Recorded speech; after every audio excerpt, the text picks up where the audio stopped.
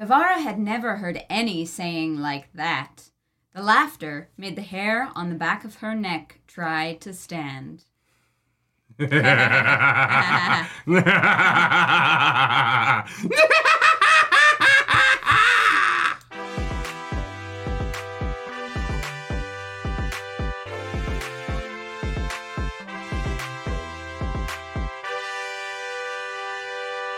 That is right. Ooh, what's up, Internet? My name's Nerdy. And I'm Clarus. And this is the Nerdy, the Wordy, the Book Club, the final episode of the chapter reactions of the Knife of Dragons. Final episode of Book Club. No, it's Knife of Daggers. Knife of Daggers. Knife of Daggers, yes. Yeah, right, that is the name of this book. You cannot convince me otherwise, and yes, I can read. One of us can. Yeah. Good morning, everybody. Today's an exciting day for us because Clarus has been working on something for a while, and we get to finally show it off. Oh, yes. I was like, what? What announcement did you think we were starting with today? I don't even know. In my head, I was thinking about my Cal cosplay, and I was like, what does that have to do with it? So, this is Clarus. Clarus commissioned an artist for this. Thank you, Bunthorn. Thank you, Bunthorn. And so, yeah, this is the new Matt merch. It says, I'm no bloody hero on it. Nailed it. It's got all of his classic elements. Mm-hmm. And this is something Clarus has been wanting to do for a while. Yeah, I this was like a shirt idea I had in book club, I don't know, like book 5 or something. Like it's been forever. Mm-hmm. And I was like, nah, like if this one I can remember the idea that I had, that means it was probably pretty good. So Bunthorn made this for us. There's if you go over to the Talk about it for a second. I need to run. I need my phone. Oh, yeah, no problem. If you want one, if you want one, they're available on Fourth Wall, shop-fourthwall.com/nerdynightly. The link is always so funny. AMV fan, thank you for the super chat. Have fun at the D&D movie. It is so good. We loved it. Heads up, guys. If you are a patron or a member, go over there first because there is a $5 coupon code for patrons and members in those sections of those respective sites. Mm-hmm. If you're a YouTube member, go to the community tab. And if you're a patron, go to the Patreon. And there's $5 off any of the new merch items, which is the Matt stuff, which comes in hoodie, t-shirt, and mug. There's also a new visor version of the Siswaya Mami. Mm-hmm. And there's a Flame and Claw shirt, which is just that Aes Sedai logo big. I'll probably be wearing that next week so you can see it. So, yeah, so Matt. Yeah, it turned out so good. You can get it on, like, lighter colors, and this would be, like, dark.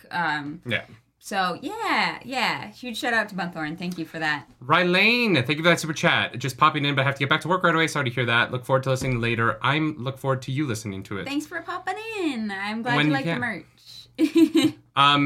Dwayne Swab says, I'd like it even if I don't care for Medrum Gotham. Fair. I guess that's a good sign. We commissioned this before the latest few books. Hey, I still like Matt for the most part. He just, women. Blue! Thank you for gifting 10 memberships. Thank you. Blue just doled out 10 discount codes. Hell yeah. For some merch if you want it. So all of you who are in the flock of blue. I wish we could change the member color to blue. I know, instead of green. Because it would be very funny. That would be blued all over our chat. I mean, pretty much, yeah. Book club, let's go.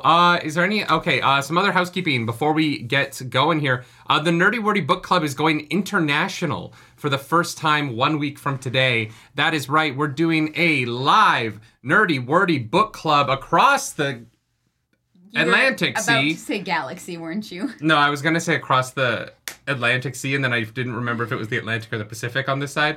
And so I stopped to make sure that I had the map right in my head. Of course. We're going across the Atlantic Sea, if my wife will stop interrupting my announcement, for Nerdy Wordy Book Club Star Wars Edition, live from Star Wars Celebration Europe in London, UK. We are doing Jedi Battle Scars, the new novel by Sam Maggs, there from 1 to 2 on the HoloNet news stage in the building that it's in. I don't know. If you're going to Star Wars Wherever. Celebration, you know where the building is. Conference center. Arizu, thank you so much for 10 gifted memberships. Arizu, thank you for bluing all over the chat. We appreciate that. And hitting up our mod Matrick with one of those. Seriously, you guys, we really appreciate that. That's awesome. Much love to our mods. If you are going to be at Star Wars Celebration, come to our panel or find us in person. We have a variety of pins that we're giving out. We have some like Ahsoka pins, and then Clarus and I are like Jedi Fallen Order characters that we had created. We have pins of those characters as well. Nerdy Sister Marin and Clarus Kestis. So we'll be giving those away at the convention if you come to the panel or if we see you around. Yeah, we're also gonna like we're on the Thursday. We're gonna like pick a random pub in London, and if you want to come and get a drink with us, you can. So if you're in London, and you want to come hang out, we'll let everyone know what that pub is In the Discord. eventually. Yeah. Burnt Ashaman Sen says Nerdy knows it's an ocean. Yeah, I do. But in my head, it's Manchester, England. Across the Atlantic Sea, and I'm a genius. I believe in God. Do you not know that song? I've heard you sing it. Yeah, you need to see Hair. Hair is fantastic. Oh, Hair. Yeah. I got my eyes, I got my The nose, I Bloop got Club. my teeth, I got my face, I got my hands, I got my... Yeah, that one. Yeah, that one. What a song. Hair is a show. No, I know. Oh, okay. I know. I mean, that song is wild. It's really good. It's a good show. I got to grind with Will Swenson when I was 17. It's a fond memory. I'm happy for you. Yeah, it was a good time. Happy for you. And also, I have a new Gamer Subs shaker. It's Gamer Girl. Yeah, if you know us, you know that we love GamerSups, and we're friends with them. And so if you use coupon code Clarus, you can get 10% off your order at gamersups.gg. Go do that. But for now, should we get into book club? Ooh, did you give me the... Which one did you give me? Emotional Damage. Oh, that's fucking tasty. Turvok gifting 10 Nerdy Nightly memberships. Thank you, Turvok. Turvok, thank you so much. Guys, we have a hype start to book club today because it's a finale. It's an end of a book club. It's a finale. We got new merch. We're gonna be in London next week, guys. It's a hype book club. It's a book club. Book club. Turvok, thank you so much for those memberships. I think everyone in the chat is gonna be green by the end of today. Nerdy needs to write his erotic life novel. His erotic life novel. I can't. I mean, yeah, you're not supposed to like write about real people. Yeah. There's too many people in that. Like, so many people would be mad at me. No, here's the thing. You write it under the guise of like fiction, and it's not your name, it's not their name, but like the situations are exactly the same. Can you imagine? And then they'll all pull the last 5 years, and you'll get sued for it. Yeah. Derp! Let's go! Coming to executive memberships. What a hype God. Start, guys. Did you guys like the end of Knife of Dreams? Is that what's going on here? Or is it the merch, or do you like the merch? Or is the merch? Michael Kioski gifting 10 Nerdy Nightly memberships. Oh, my yeah, if you guys God. keep giving memberships, there won't be anyone left to give memberships to. Yeah, what are we gonna do then? Michael Kioski, thank you. Turvok, Dirtburb, Arizu, and Blue, all 5 of you. You dang dudes. You Dirt diddly Bird dang Club. dudes. GOC, What's the GDC? I don't know, pick it up. I don't want to. No, don't pick I'm it just up. reading it. No. That looks official. I don't know. Game Developer Conference? What?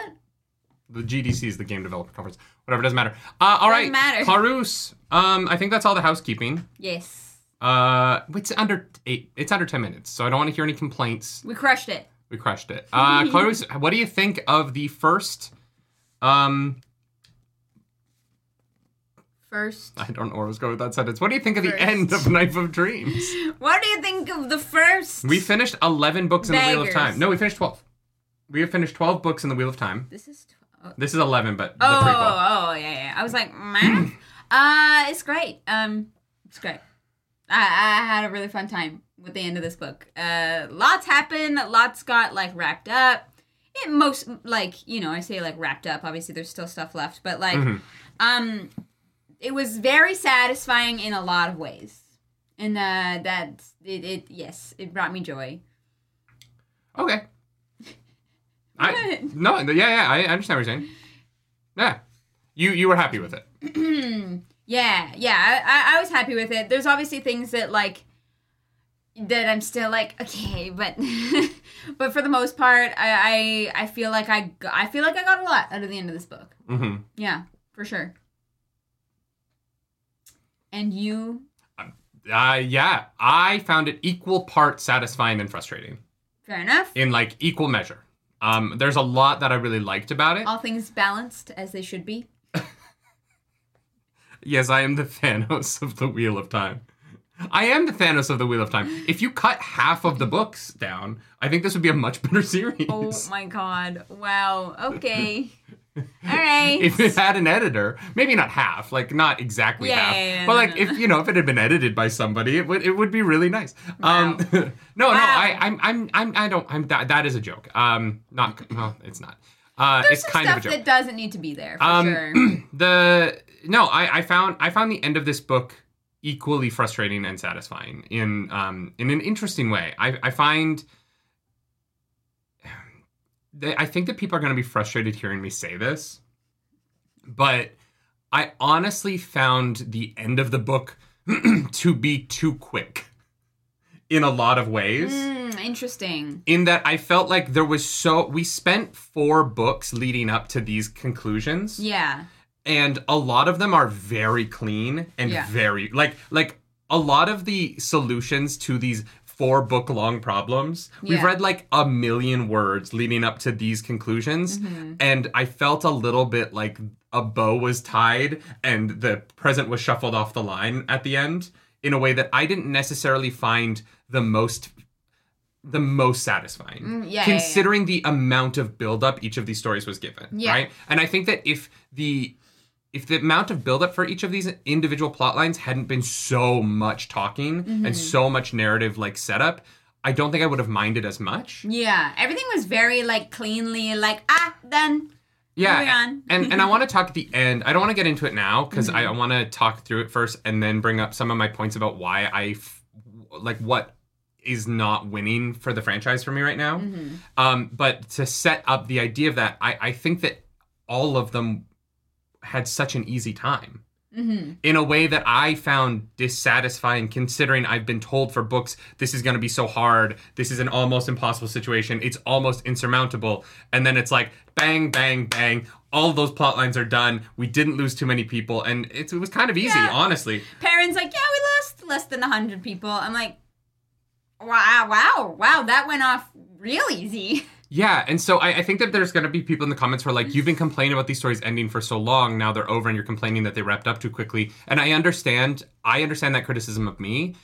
I think that I feel like the consequences of the buildup of the actions was not to the level of the buildup, right? I feel like the consequences were...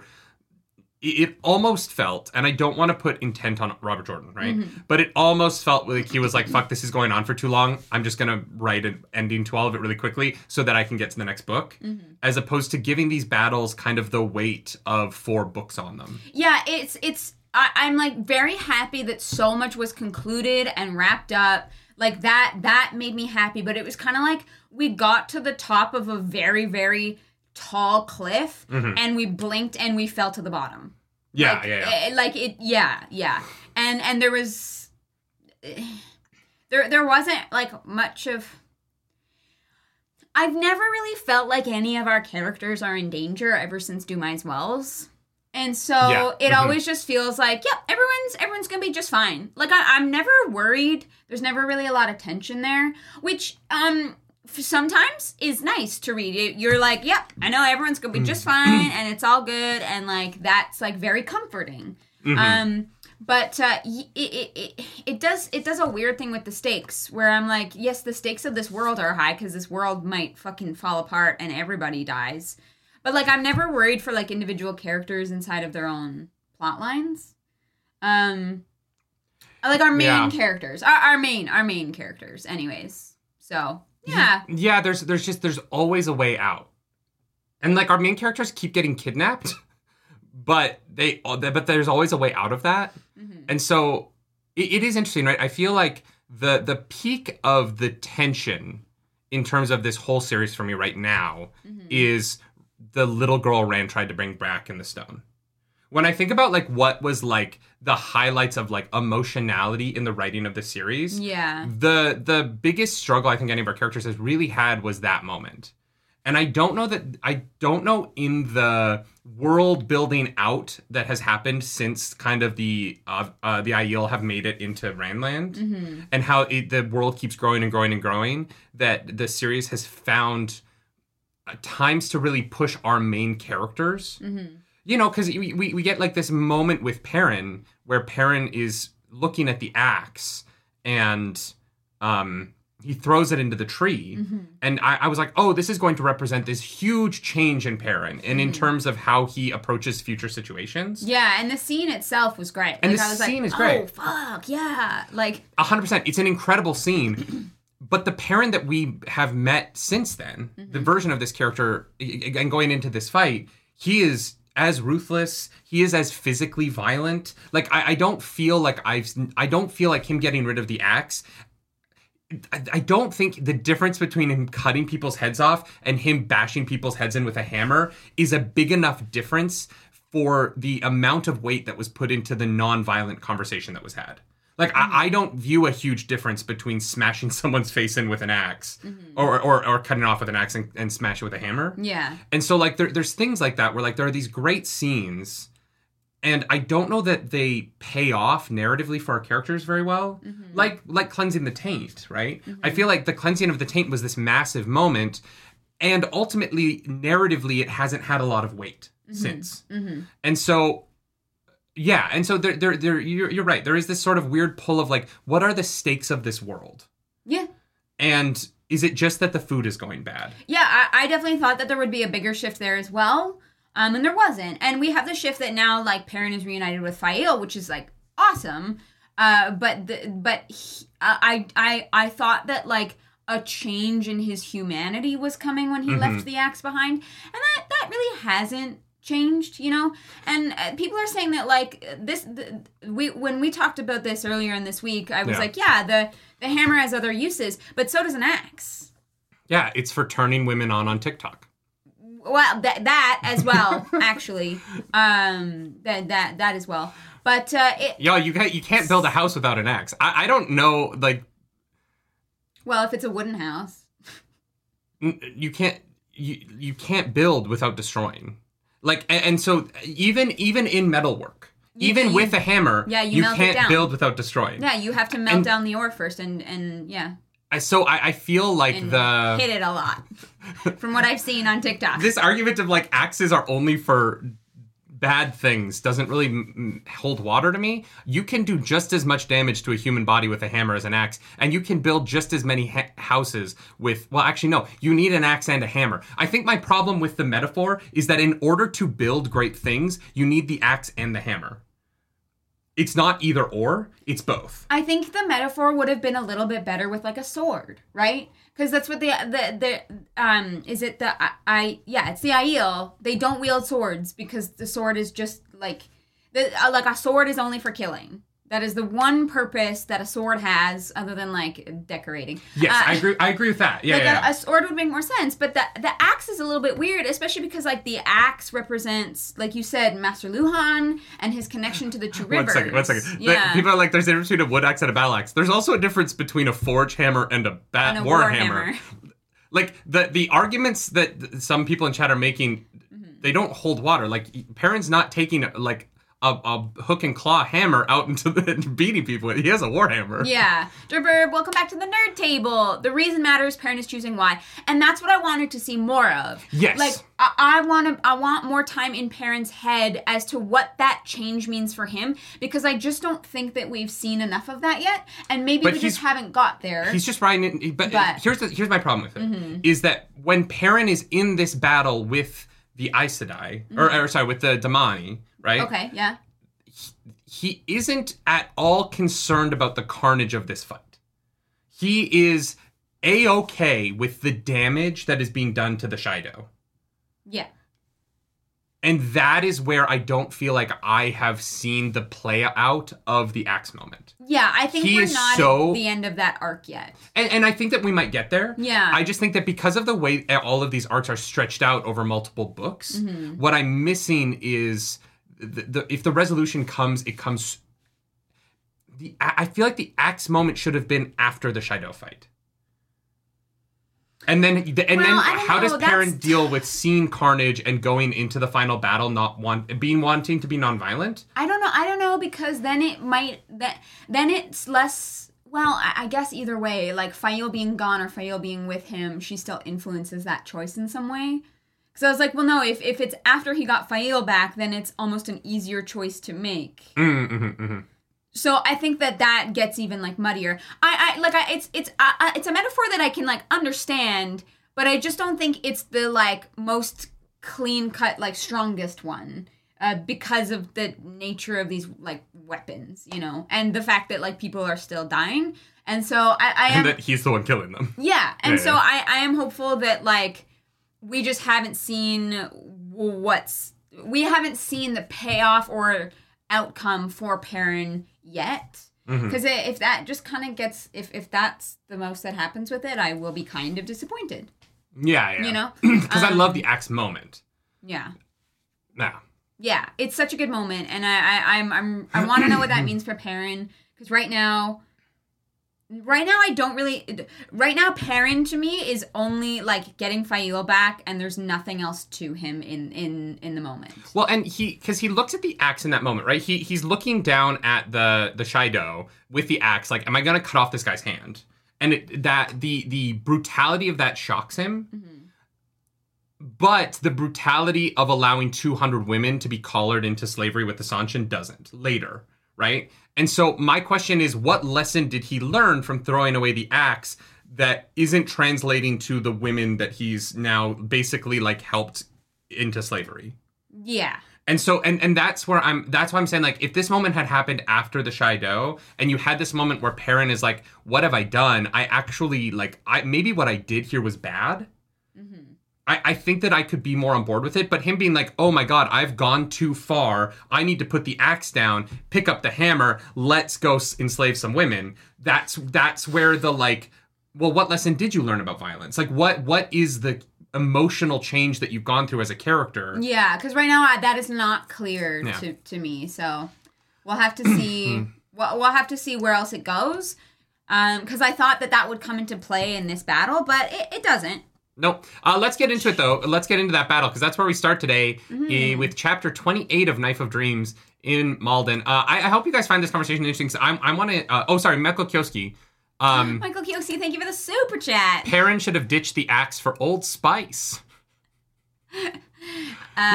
Yeah. That's so funny, because the Old Spice, way better. I can't even say that. I was about to say something about the thing I did. Oh, yeah, you can't talk about that yet. But it's related to Old Spice in a weird way. Incredible. Yeah, so let's get into In Malden, the chapter 28 of the Knife of Dreams. We start this week with Faile.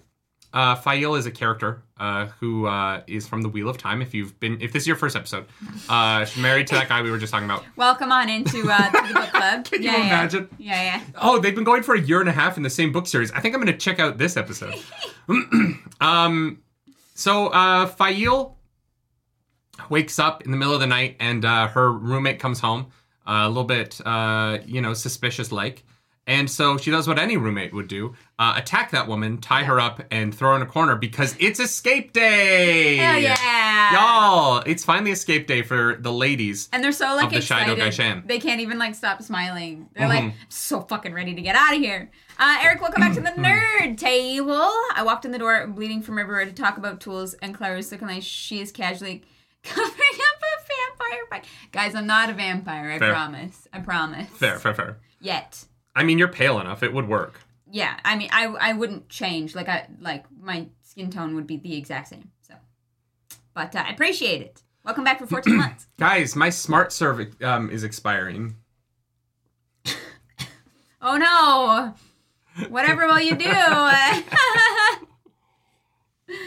All right. So we meet them tying up a lady because they got to go meet Galena. They've got the rod. We know they got the rod. And they need to go to a secret burned out hut in the middle of the city to go to get out today. Because Faile, while curious why it's taken Perrin, almost 2 months to save her, is very happy that he's not there. Because if he was there, things could go very bad very quickly. Yeah. But don't worry, they don't. But so Faile goes to meet Galena, and Galena's like, "Yo, we can't do this out in the open. Come with me into this basement." Yeah, she's like, I picked the most precarious looking structure that I possibly could. We're going to go in here. And Faile's like, that's a little bit strange. Why don't we just go do it here? And Galena's like, because I said so. She's like, all right, that checks out. Sure. And I was like, no, don't do it. It's like yelling at the book.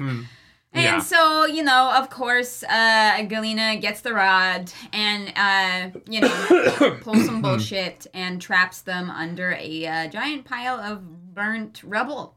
Basically, traps them in the thing, in the house. And it's very sad, very dusty in there. Very dusty. Yep.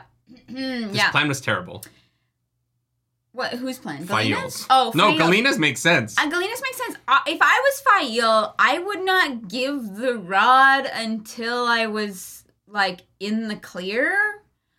If I was Galena, But that's me personally. Hear me out. If I was Galena, I would have had. We know it's Morghese, but who she knows is Megden. Yeah. I would have had her clear my oaths. Oh, right, because she can channel. I wonder if all Galena had to do is be like, "Girl, I need you to channel some spirit into this really quick," and Megden could have cleared her oaths here. And I'm like, Galena, what are you doing? Maybe you need a certain amount of the power to activate the rod, and Megden isn't quite strong enough, because we know that she struggles, but that's not really been talked about. I don't know. We've never been told that there's an amount of power that you need. that's needed. Yeah. Lanfear's Lanfear's Bow. I love your name. Welcome back to the Nerd Table. I can't imagine how RJ felt wrapping up this book knowing he will never be able to finish his story. Oh, God. Yeah. Brutal. Yeah. Brutal. Quark's Bar, thank you for that super chat. Thank you for the super chat. We warned you that the song was real, but we can never have prepared you for how real fair. Congrats on finally making it through. Thank you. Thank you. For anyone who would say otherwise, yes, Knife of Daggers is very much part of this log. I think the first half. I think the second half is pretty solid. Yeah. Quark's Bar, thank you so much for that super chat. I do agree. There's some sloggy stuff in Knife of Drees, but it definitely picks up, and it was a much more pleasant read than Crossroads of Twilight. Yeah. James Smith, thank you for that super chat. Just stopping by to say hi. Hello. Hi, while at work. Thank you. While listening to the show, wish I could make more of the lives. Stay awesome. Cat Swain is the best. Not really. Thank you. Thanks you and the mods. Yes, thank you, mods. You guys, we couldn't do it without you. Yeah. Sorry, my brain just stopped working. You're good. Thank you for the super chat. Reading. Y'all. Guys, I do a book club, and sometimes when I'm reading, that happens. And I just go, nope, no words. And I can't. Words. It is weird how it happens. Sometimes I'll be fine, and I'm reading a sentence, and then I suddenly, all of the lines on the page look like nothing. Mm-hmm.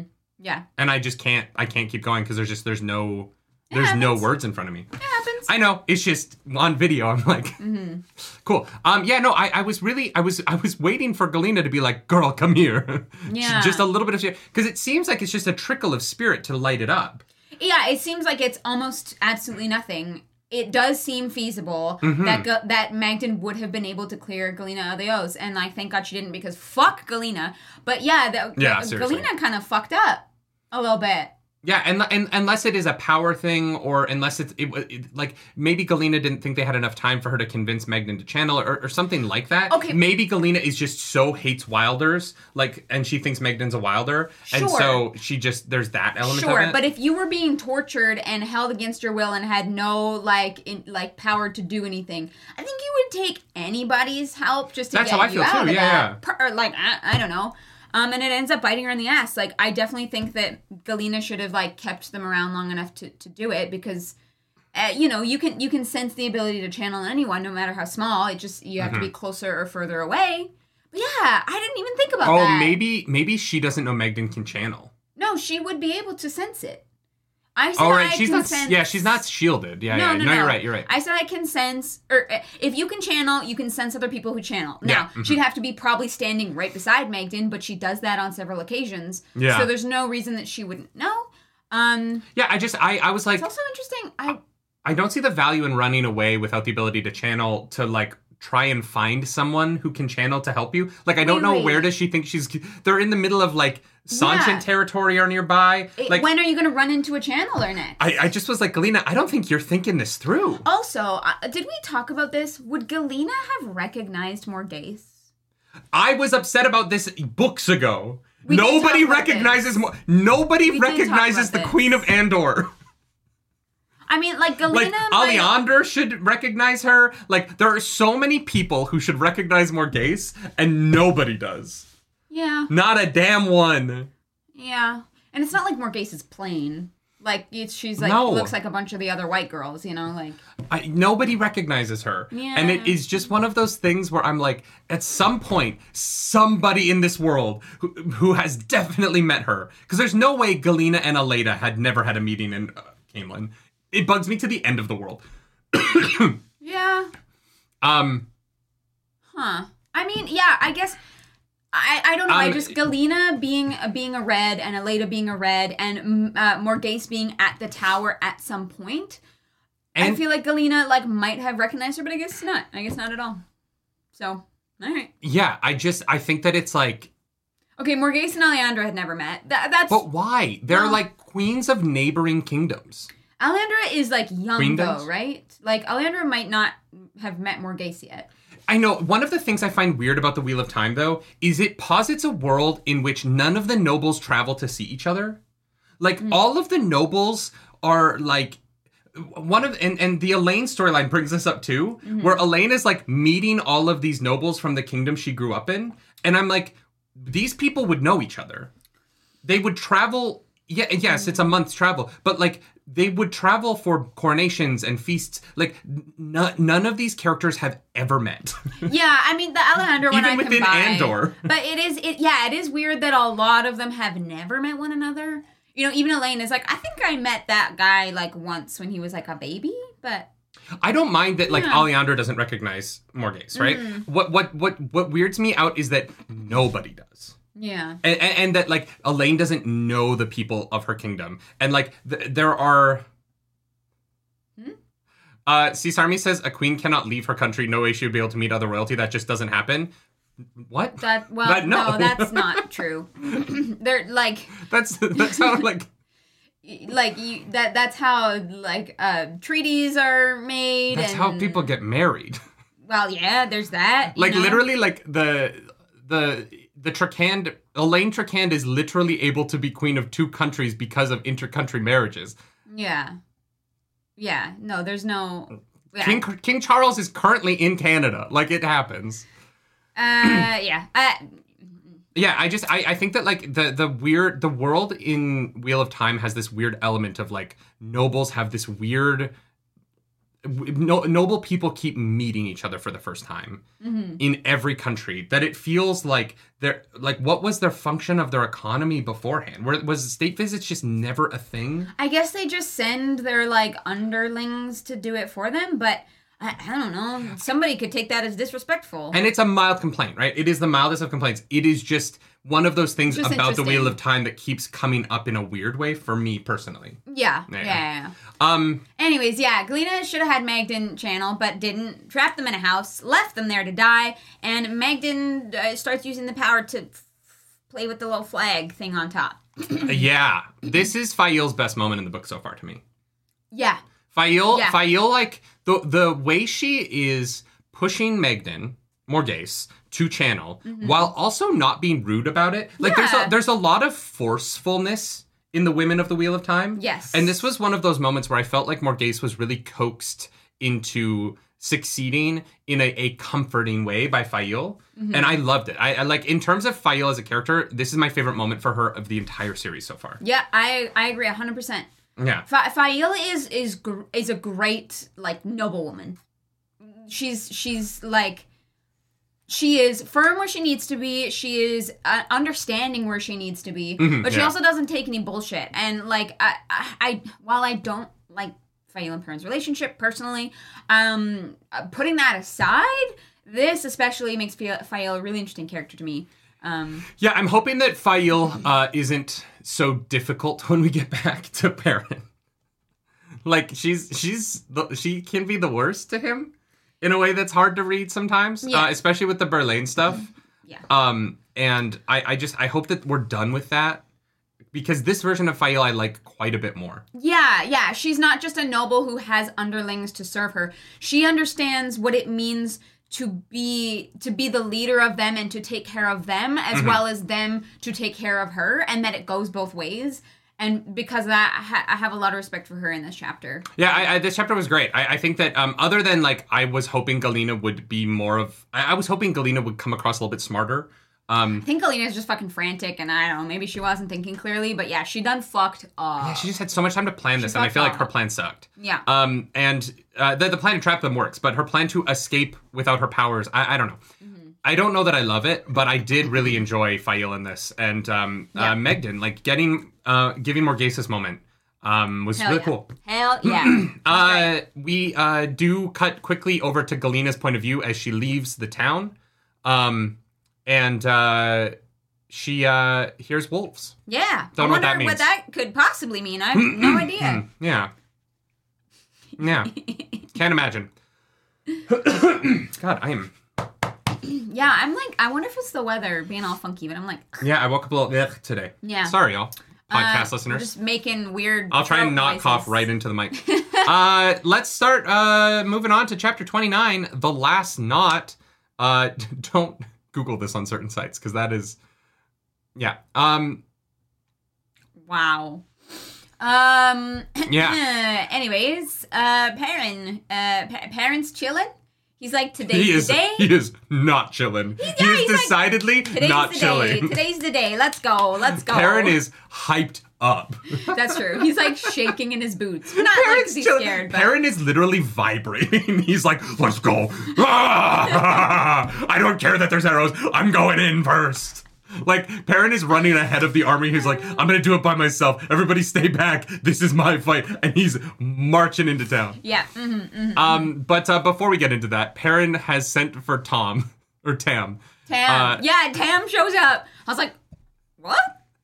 And Perrin is like, Tam, did you read the battle plan? And Tam's like, yep. And Perrin's like, all right, everybody, I know you've never met this man, but he's in charge now. My favorite part... And Tam's like, oh, right now? Great. My favorite part is that he asks, hey, I brought you here for the battle. Did you read the battle plan? No, I didn't fucking read it. Like, Tam is like, are you fucking stupid? I just imagine all these people being like, I'm sorry, who? Who's Tam? this guy? He's a farmer from my hometown. The Two Rivers people know who he is. It's fine. I know. But I was like, you couldn't have brought him up like a week earlier? No, apparently. They've been planning this for a while. Why didn't you send for him a while ago? No. But Tam literally like got out of bed that morning, and Ashaman walked in and was like, hey, do you want to go to war today? And Tam was like, let me put my boots on. Let me check my calendar. Yeah, let's go. And like, look, if I'm going into war, I want Tam Althor there. I'm not digging on that. Absolutely. I just think it's hilarious that it's the moment of. Yeah, no, it's great. He walks up and then they fight. Like there's no time between us. Like, all right. What did Tam Althor think his day was gonna look like when he woke up that morning? I don't know. He was probably gonna like shoot some rabbits. Yeah. I fucking whittle some wood. I don't know. And instead, he's I wish we could have had that scene. I wish we could have been with the Ashaman who like goes to the Two Rivers and everyone's just chilling. Tam's like a little bit like has like a morning beer. He's a little drunk. Like, I'm sorry, you want me to do what today? Quite literally woke up and chose violence. Yeah. Yeah. It's great. It's great. So Tam shows up, which means you know shit's gonna go down. And boy, does it. And it does. Yeah. There's some fog to set the mood. It's a good time. The Sulin goes ahead and kills the Shadow Sentries so that they don't know it's coming, which I think is very cool. Sulin. And the Damane, the domain, I don't know how to pronounce that word anymore, y'all. The Dominie. The Domino's Pizzas are in the woods, and they're going to stay there because as long as they got line of sight, they can just... I started blasting. And so we, Oh, God. we get, the like, preparation of the battle. Yep. And, the Seanchan are ready. Everybody's ready. And Tam is like, all right, let's do this. Masima rides over and is like, I'm going to be with you, Perrin. And Perrin is like, God damn it. Fuck. Literally, that's what he says in his brain verbatim. There's like 14 U's in that one. Christian Rapper says, Tam is a Gary Stu, but he is still the man. I don't think of him as a Gary Stu. Here's the thing. He doesn't, like, go around being perfect at everything that he does because he's not really in the book much. He just is a, like, former, like, war general. But the thing about the Mary Sue argument is that it's a character... Like, I would argue a lot of our main characters are Mary Sues. Yeah, you could make that argument. In fact, I would argue almost all of them are, because none of them ever train at anything, but they're the best at everything. That's not true. Rand trains very hard at sword fighting. Sure. But like, he also has a magical voice in his head that gives him the greatest magic powers on the planet. And really good sex tips. Right, That's canon. Elaine can... Avienda touches a terangrial and is like, oh, I can just tell you what every terangrial does immediately without really trying that hard, right? Like, I would argue those characters have more of the argumentative Mary Sue qualities, whereas Tam Thor is like, this man went to war for 20 years and is as experienced a wartime person as you could possibly be. Yeah. I don't think that character is a Mary Sue because the explanation for why he's good at everything is, oh no, he like did it. And it's not and like... he trained and he's a Heron-marked blade master. Yeah, it's not like Tam shows up and is like, actually, I'm an Ashman now and starts blasting fireballs, right? Like, that would be incredible. As opposed to someone like Elaine who's like, oh, I like figured out how to make terangrials yesterday. And you're like, oh, great. Oh, cool. Me? I'm just going to pick apart this weave and create a nuclear bomb. Egwene, goddamn. Egwene accidentally starts making Quendalar.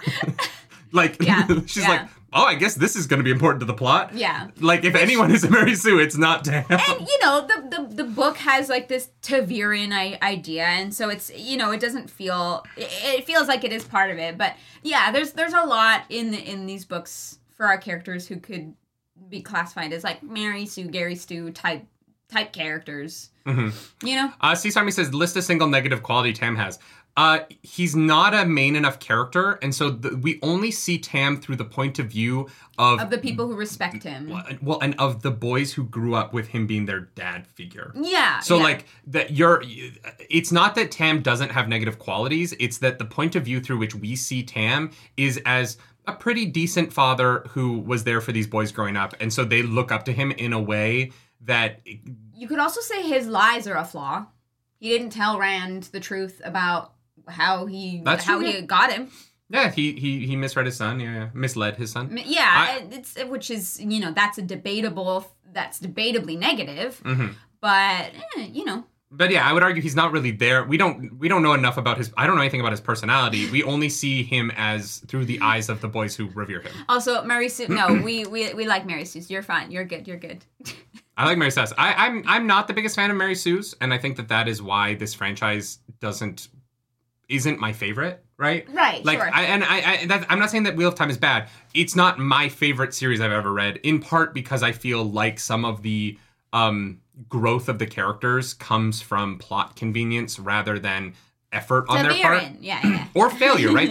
and we've talked about this a lot. Like, I like watching characters grow from failure. Mm-hmm. And in a series where there isn't a lot of failure to be had on our character's part, they kind of grow from leveling up rather than grow from life experience. Yeah, they're also, like, good at, like, the actions that they want to do, even though they're all kind of fucking terrible, like, communicators. Mm-hmm. Everyone just is terrible at communicating, and that's everyone's, like, flaw. Me Monk, Gathering Storm Hype, top tier back in the series for me. We're excited to get to it. Yes, thank you so much for the super chat. It's weird that it's a month away before we start it. Yeah. So for those of you who don't know, obviously we're going to be at Star Wars Celebration next week, so book club is going to be for Jedi Battle Scars. Then the following week we're doing the full book recap for Knife of Dreams, and then the week after that we're going to be at Jordan Con, which we want to do something there. If you have any ideas for that, let us know. I was like, maybe we'll do like a character tier list while we're there. But then I realized that might really upset people. So. Jordan Kohler says, did she break her neck or something, or is that part of the blouse?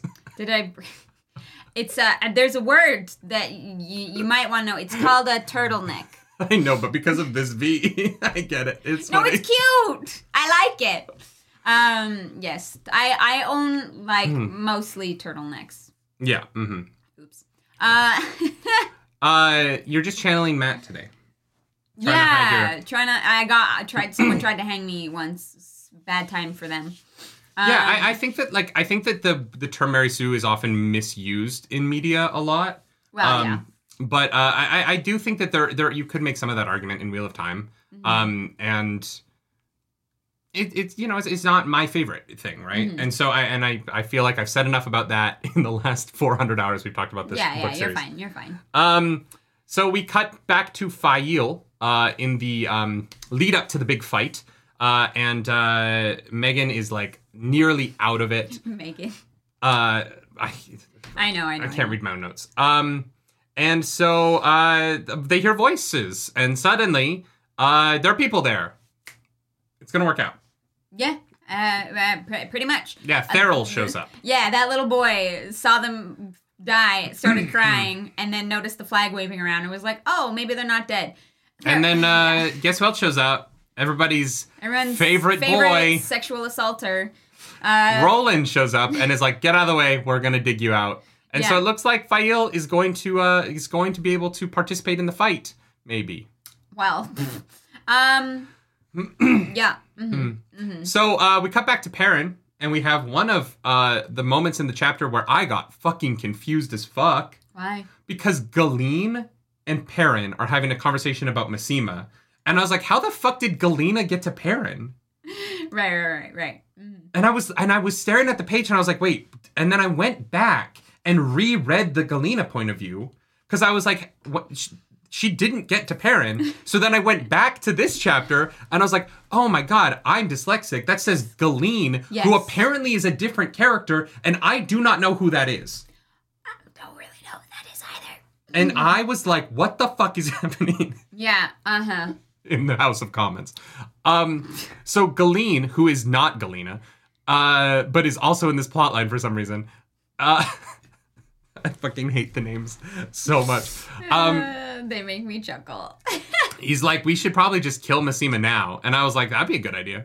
Probably a good idea, yeah. It wouldn't be a lot of narrative payoff for how much time has been put into Massima. Yeah. Because the Massima storyline goes back to the Great Hunt. Yeah, but he needs how to die. How fucking crazy is that? I know. Like, what the fuck happened to this dude? He lost it. Well, he's insane. Yeah, literally. I just can't believe, like, Massima's been in the background of this whole series. Yeah. And has, like, not really done anything, really, except kind of convert Aram into a fucking red-pilled, like... Oh my God, incel, yeah. Poor Aram. Aram has gone, like, full Andrew Tate cult fan. Yeah, I know. It's really sad. You know Aram is in the background being like, the females, man.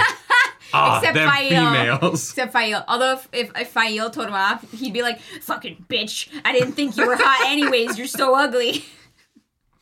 That is Aram in this series. But yeah, the Shaido, they come to attack. There's like 400 of them. And then they get absolutely decimated. And so there's just more and more Shaido running out of the camp. And they just keep dying. Yeah. Because what the fuck can they do? Absolutely ruin the Shaido.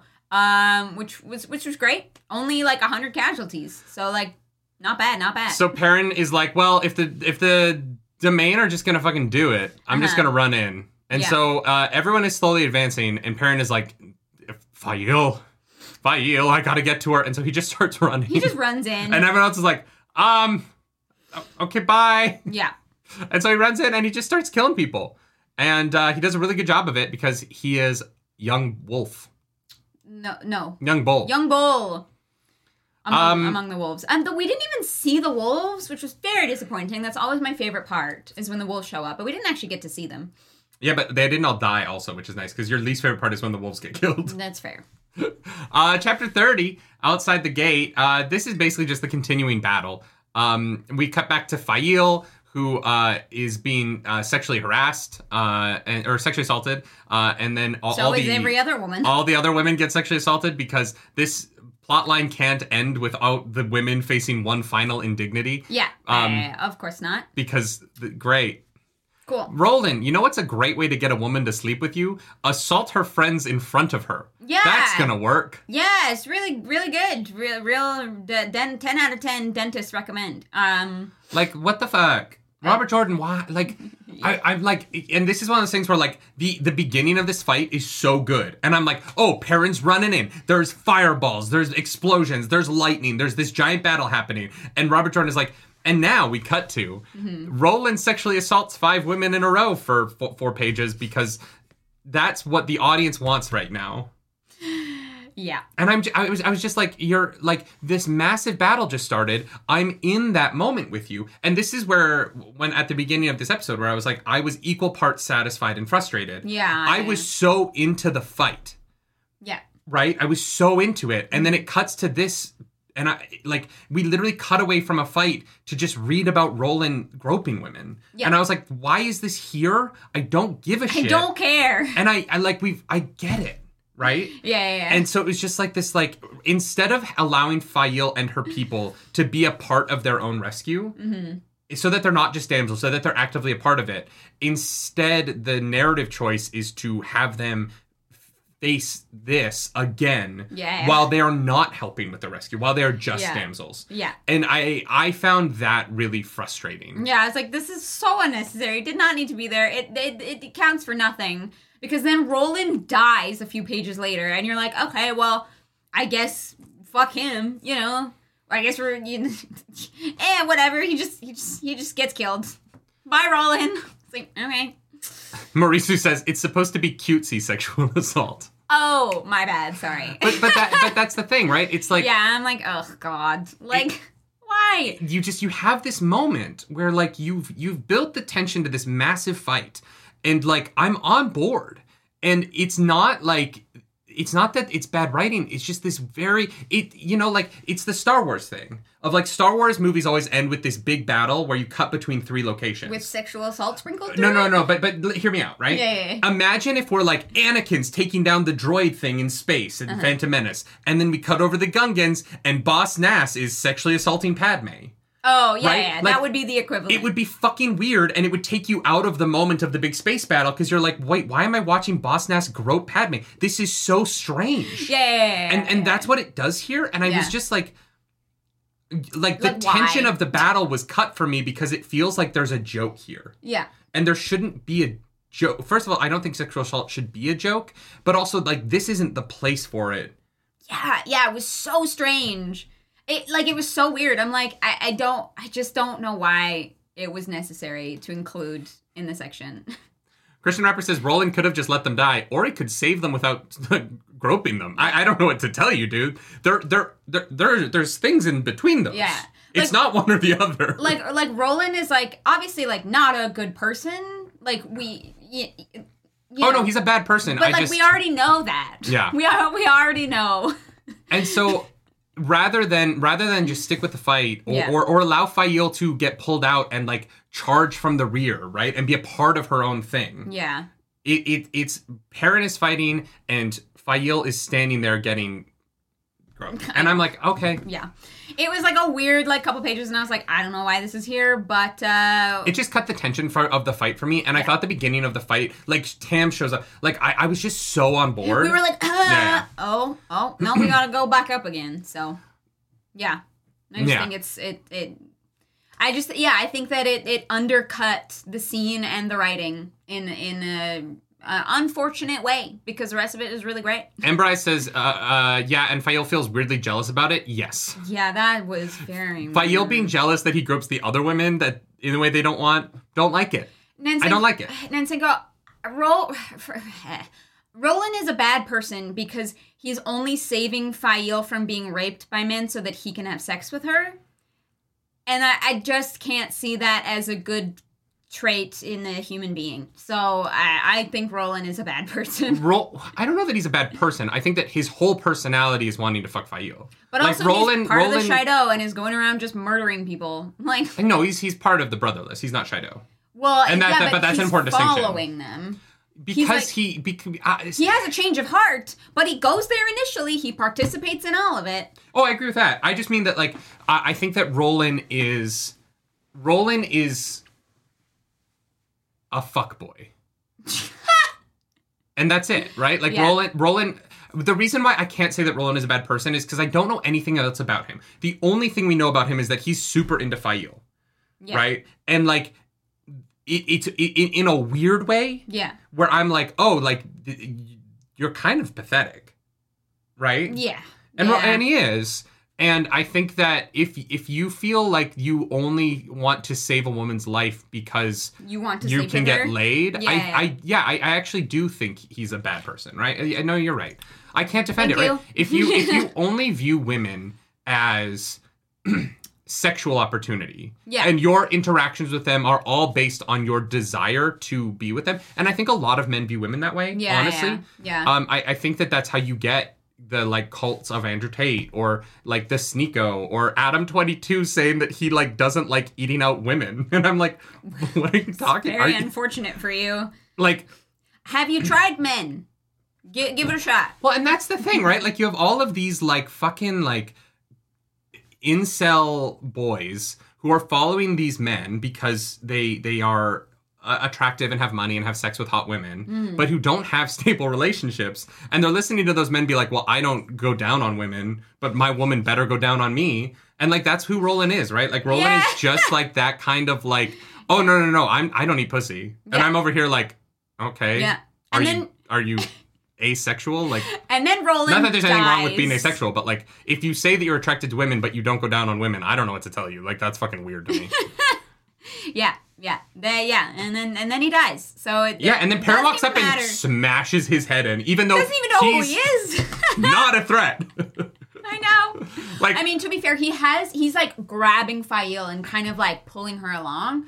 So that might be perceived as like a threat, but he does not have a weapon out at the moment. Yeah. He is holding Fayoum, and unless I misread it, he doesn't have a weapon in his hand. Is he even veiled? I don't think he's even veiled. I'm not 100% And so Perrin sure. just walks up to this guy who, because he's holding onto Fayoum, and smashes his head in. Yeah. But we're not there yet. Sorry, we're not there yet. You're right. There's a big thing that happens first. Is it though? He is veiled. Okay, thank you. I was like, I'm actually not 100% sure. He is veiled. Okay, well then I take that back. Yeah. That is threatening. Fair enough. Yeah. So let's get into Perrin, because Perrin and Aram running into Shaido camps. They're fighting together. They're Batman and Robining their way through, except with murder, because everyone knows Batman doesn't kill, except when he does, which is every time. Except whenever he does anything. And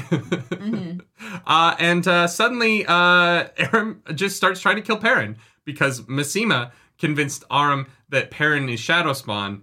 Yeah, he's like, off screen. Yeah. Aram has been with Perrin for twice the amount of time he has been with Masema. And he's like, nah, Fayoum's really hot, but this guy convinced me that you're evil. And I'm just going to listen to this motherfucker. Masema, like, social media influenced Aram so hard into an incel. And it was very sad to see. And then he just dies. Mm-hmm. Aram has a prophecy about him. He's been around for books, but he's been since book 1. And he just dies. I found this very disappointing. Very disappointing. Yeah. The build-up to the Aram storyline, for it to be he just got mad in the middle of a fight, tried to kill Perrin, and then Perrin didn't even have to kill him. The Shaido do it for him. I know. Like, what was the fucking point of all of this? No point. The Tinker with the Sword was supposed to be this, like, huge thing. Yeah. And, like, it goes nowhere. It was like Robert Jordan was like, shit, I put this character, I don't like him. I don't know what to do about this. We're just gonna kill him. I know, and, like, sorry, Josh, welcome back to the Nerd. Josh Simcoe, thank you for joining the Nards again. Shorsey from Letterkenny. Still gotta watch Letterkenny. But, thank you. Thank you for that. I wish I'd booked that part. And next time. Yeah, I just, this was one of those things where I was like, this goes into the half satisfying, half frustrating that I was talking about at the beginning of the episode, right? Yeah. Where like the Perrin war stuff in this chapter, so good. Yeah, right? so good. The beginning of the Aram Perrin fight, so good. Mm-hmm. But Perrin isn't forced to reckon with it Mm-hmm. because Aram is just pulled away by Shido and killed. Mm-hmm. Like, Perrin doesn't have to actively end this plotline that he's not even responsible for it. Yeah. Because the Shido kill him. And so I read this and I was like, well, fuck, like, what, why? Yeah. If Perrin had, like, maybe, like, almost died to Aram or something like that, like, if Perrin had been, like, grievously wounded because Aram actually, got a shot at him. Yeah. So, anything like that. It doesn't need to be longer. Either, like, I don't know, make the stakes of this moment higher or don't have as much Aram stuff in it earlier. He's not important. Or have Perrin win the fight, be standing over Aram, and be looking down at him, and have the moment to Give him the moment of empathy. He smelled the same madness on him that he smelled on Masema, Yeah. and in that moment he knew that if he let Aram go, it would only bring more death, and yet he couldn't do it. So he like swings down, breaks his hand or something with the hammer rather than kill him. Right? Yeah. So that you pay off the moment with the axe earlier, have him walk away, turn around and realize the Shido got Aram and are after him now. Right? Then you can have it a little bit both ways like this moment wants to have, but you take a beat with Perrin where Perrin has to make a choice. Yeah. All Perrin does in the sequence is react to what Aram is doing, and then the Shido end it without Perrin having to actively do anything. Yeah, or have Aram join Masema. Yeah. And be the linchpin for the Masema plotline somehow, which I don't even really know how that's going to go down. But yeah, this one was just so glazed over. They like moved on, and I was like, oh, okay. There was a point where I felt like we were reading Tinker with a Sword every like 6 pages. Yeah. And for it to have culminated in a character who became so devout that he became too devout, and then he just died, and it didn't really matter. Like he goes out with the same amount of reverence, narrative-wise, as Roland does. Those two characters go out about the same way, with about as much impact on the global narrative. All right. The difference is that we met Aram in book 1. I know. Like, this character has been here for 11 books. I know, yeah. And I don't know. I don't... Yeah. Yeah, it was weirdly unsatisfying.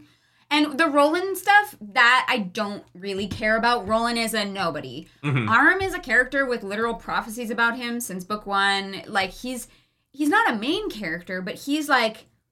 He is like a through line through a lot of this story. Yeah. And it was just snip snap. Yeah. Okay. That's so then Perrin keeps running and sees Fail. And Roland has started to pull Fail because Roland's going to run away with her, kidnap her, and not really give her much choice in the matter because that's what characters in the Wheel of Time do to women. And Matt. And so Perrin walks up and just fucking... Just marks him. Just takes him out. No fight. I thought Roland was going to put up a fight, but he just takes it on the chin and he's gone. My favorite part about this is Perrin never even learns his name. Nope. Like, because we see this from Perrin's point of view, so it's not even like Roland dies. It's some random fucking Aiel dies. Yeah. And Lucille stabs the other one, which I was happy with. Yeah. Because, I feel like the women... I was hoping that these women, considering what they went through in the camp, were going to be a little bit more active in the moments of their rescue. I was hoping for that. I was hoping that, like, there would be a lot more value given to Fail in this fight. Instead, they're kind of just... They get out of a house while the fight is happening, which is fine. I think it's... We get the good leader moment, which is really awesome. And we get my favorite Fail moment... but Lucille getting to kill one of these Aiel who are kind of not great people was worth it. Yeah. So then the explosions stop. Everyone gets reunited and they win with less than 100 casualties. And Gaul runs off to find Chiad, but we don't know if he finds her. No, that was the dangling thread in the end of this book that I was like, how fucking dare you? I need to let Perrin get his moment with Fail, but we don't get to see Gaul find Chiad. Robert Jordan, you fucked up. Rude. Rude. This is the love story I need. I wanted Chad and Gal so bad, and then I wanted Bane to show up and be like, "If you're marrying her, you're marrying me." And the book just end with Gal will just on his knees to the heavens, like, "No." Yeah, he's like, I don't give a shit about her, but the Chid, you know. Turvok says, was this RJ killing off a character quickly that he had poor feedback on? If it's that, why would he have the groping moment beforehand, right? Like, why would you lean into what the criticism of this character is before killing them off? Oh, yeah, it just didn't matter. Turvok, thank you for that super chat. Honestly, the whole Roland dying, I didn't really, like, that was like, yeah, whatever. It's more the arm stuff that I thought did not pay off very well. But yeah, they win. Easy peasy. Lemon squeezy. So. Yeah. That's that. C-Sing says, they were active in that last part, literally having to kill the group of people who were rescuing them in that moment. The betrayal in the brotherless eyes and grief in her scent you didn't notice. I noticed it, but it wasn't... Robert Jordan didn't spend time talking about that. He spent time talking about the groping. And then he spends like 4 pages describing them being groped by Roland and gives like a half a paragraph to what is going on with Fail and those people, right? Yeah. And I think that I would have weighted it the other way personally. I would have put more into that. It would have kept ramping up the tension for this section, as opposed to deflating it a little bit. Yeah. But yeah. So all right, Tylee shows up. Tylee's there. Yeah, she says, "Hey, we took 200 slaves. Thanks for that." Yeah. Which, okay, on one hand, I'm like, that's terrible. But also, the Shido Wise Ones are also fucking terrible. So it's like terrible things happening to terrible people. I would posit that I don't support slavery of anybody, no matter how bad you are. No, but it's one of those things where I'm like, definitely not like sad about it. I'm like, is that the right choice? Who is to say that this like punishment fits the crime? Fuck if I know. Probably not. Like the way that the Sanshin treats channelers is fucking horrific. Mm-hmm. But they're also shitty people, and I was kind of like, okay. Well, Perrin just traded away 200 people for Fail, so Perrin's happy, at least for the moment. Yeah. It is very complicated. It's very complicated. Yeah.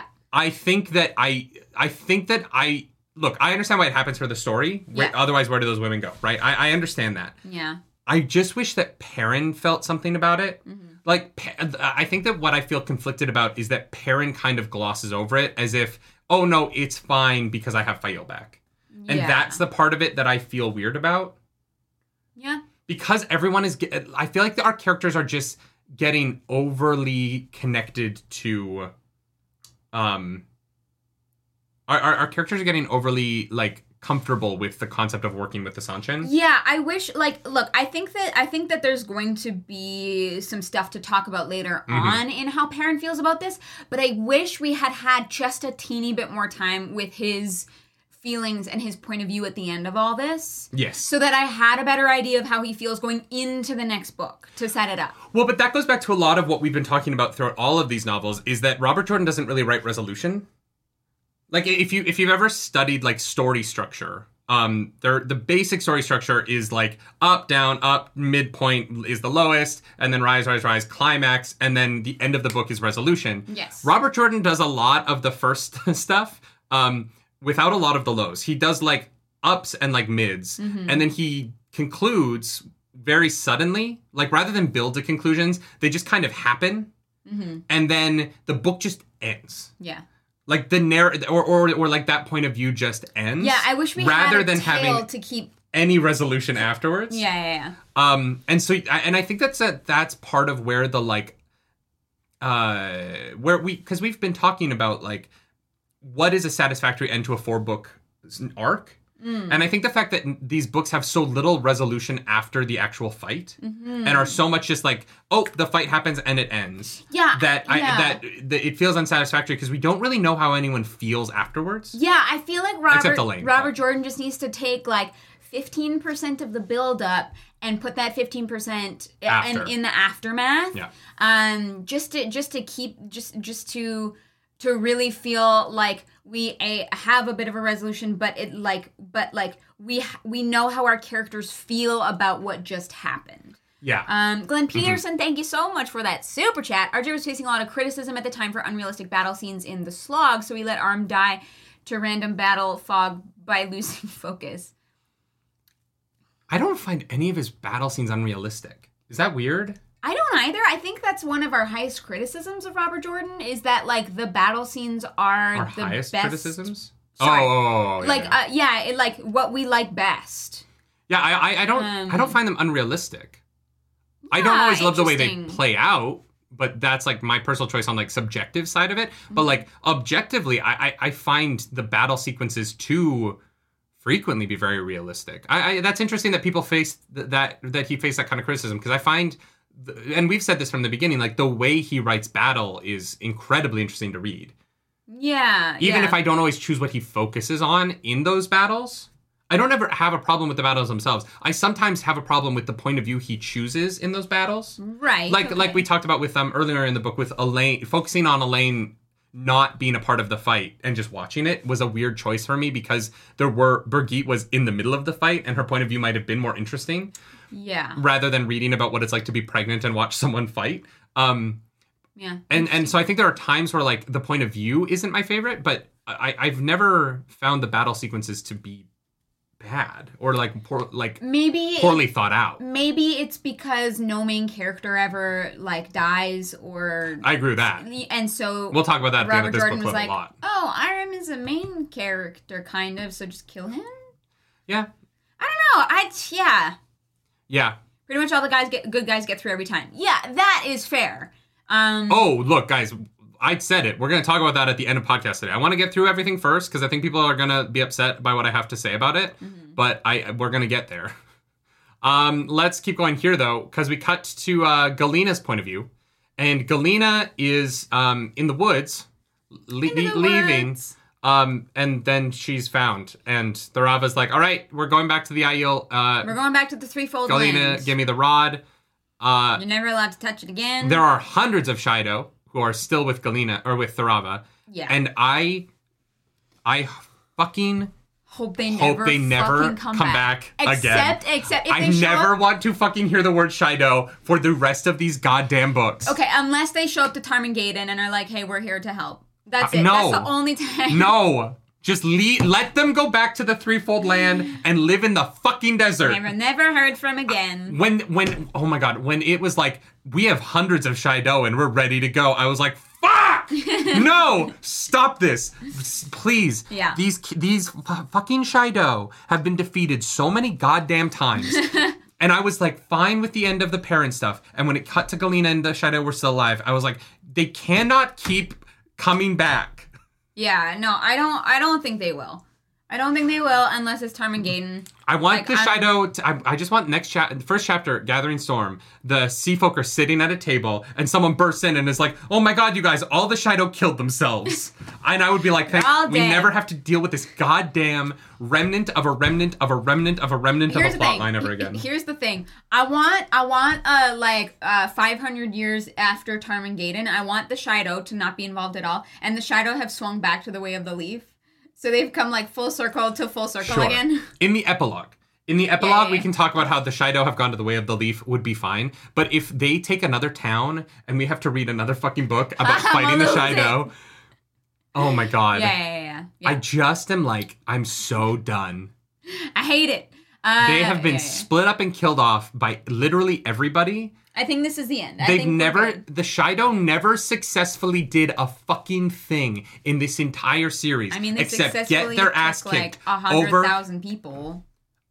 Oh, no, they took like random people who we don't know. But every single time the Shaido fought our main characters, Team Rocket. the Shaido got their asses handed to them. Yeah. And granted, everybody loses to our main characters every time. Our main characters never lose. Mm-hmm. So, like, it's hard to, like, judge the Shaido by that because also the Forsaken fucking suck at fighting our main characters. Nobody is ever successful except in, like, our team in this series. And so maybe I'm judging them too harshly because, like, all of the villains are kind of terrible. But if the Shaido come back one more fucking time, I am burning the books. Wow. I'm going full Republican and I'm banning books from schools. Wow.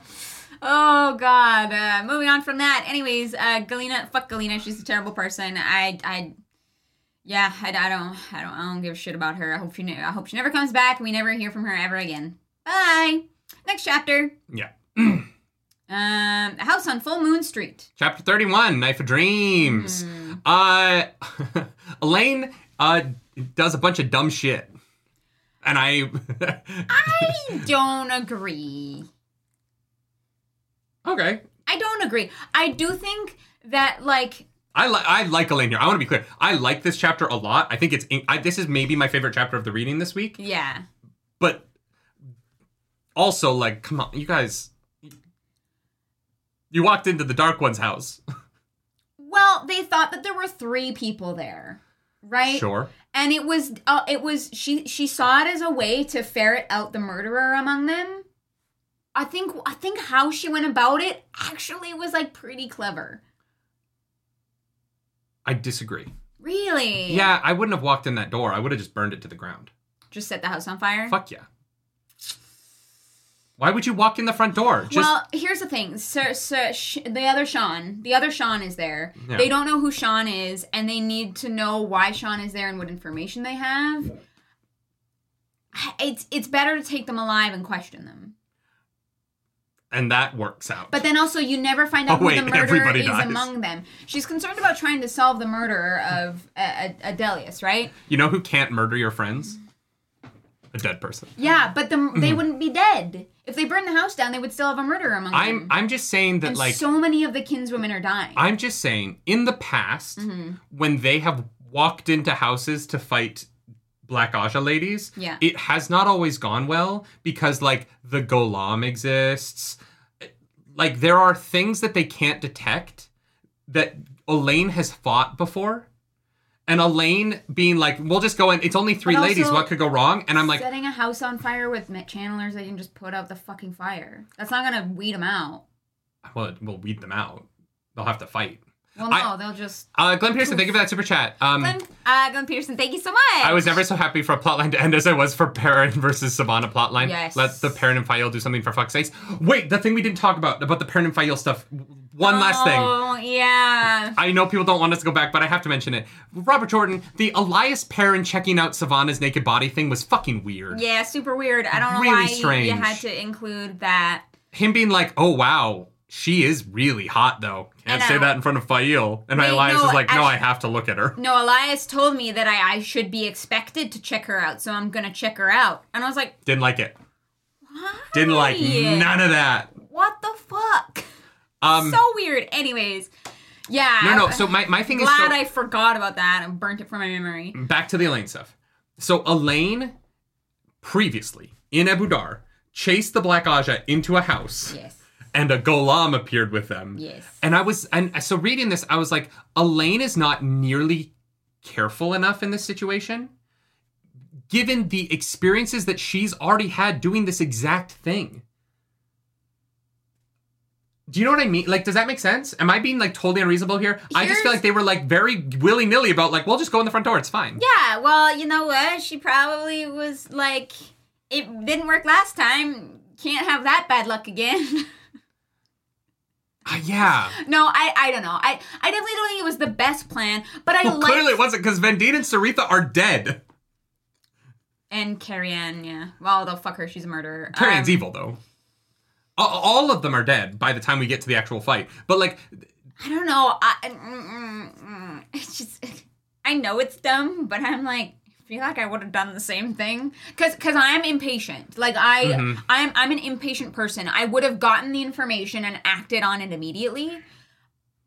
So I see a lot of myself in this, even though it went very poorly. Yeah, I don't know. I didn't think it was that dumb, but I do see your point. I was just kind of like, they're like, we'll leave the warders behind. And I'm like, why? Here's the thing, though. What do the warders, if the plan is to walk in and shield them immediately, yeah, what is the harm of also having the warders checking your corners? Because if they had the warders in the room, the other 5 women that walk in, probably they would have had a second, right? Like maybe, yeah. It's so that they couldn't like run out of the house and escape somewhere else, which I do understand. The other thing as well is Elaine is not expecting them to be able to hide their channeling feeling. Mm-hmm. You know, if you get close enough, you can sense when people can channel, and so she definitely was not anticipating that they had figured out a way to hide that so that she couldn't tell how many people were in the room. But what if there had just been people in the room with swords? Yeah, you would have had to keep some people outside, but they could have taken some people in. But like there's just so many levels of this where Elaine is so confident in Min's vision that her babies are going to be okay. Yes. That she behaves in a way that gets Vendine and Saritha killed. Yeah. Truly, like that's what happens, right? Like her overconfidence, but she doesn't learn that lesson. But she had to get captured to take Caemlyn. Yes. And look, that sequence is great. Yeah, and like Brigitte is a fucking like S tier character because of this sequence. Brigitte saves the fucking day and crushes like, look, I will defend Brigitte until the day I die now after this. This is one of like the greatest character moments in this entire series is Brigitte feeling her running okay, so let's just say the sequence events really quick. The cut purse follows Doyle and Millard to the house, doesn't get caught, so he comes back, tells them about the house. Yeah. So they go, they take all the warders, they take the Aes Sedai, and they go to attack the Black Aja. The Black Aja have some other friends there who have like a black rod, torture rod, that allows them to shield the girls even though they were already holding the power. So they kidnap Elaine and take her away. After Vendine kills Coriolanus, whatever her name is, because that's the woman who killed her sister. So Vendine gets revenge at the final moment before she gets killed. That was really cool. Great moment, Robert Jordan. Loved it. So then they kidnap Elaine, and they're taking Elaine away. The other warders that are with Brigitte all run into the house because they've got the, like, death angst or whatever. The death angst! They're all dead. So Brigitte, rather than chase Elaine down the street, trying to save her, Brigitte has the greatest fucking tactical brain in this whole series so far and goes, all right, back to the castle I go. I gotta muster up an army because I cannot fight Aes Sedai by myself. She doesn't get emotional about it. She's very calculated. God damn it, Brigitte. This moment was so... This was like the best reading of the whole book. Yeah, I agree. The best reading of the past 5 books. I agree. Was watching a character watch a horrible thing happen to a woman she loves and...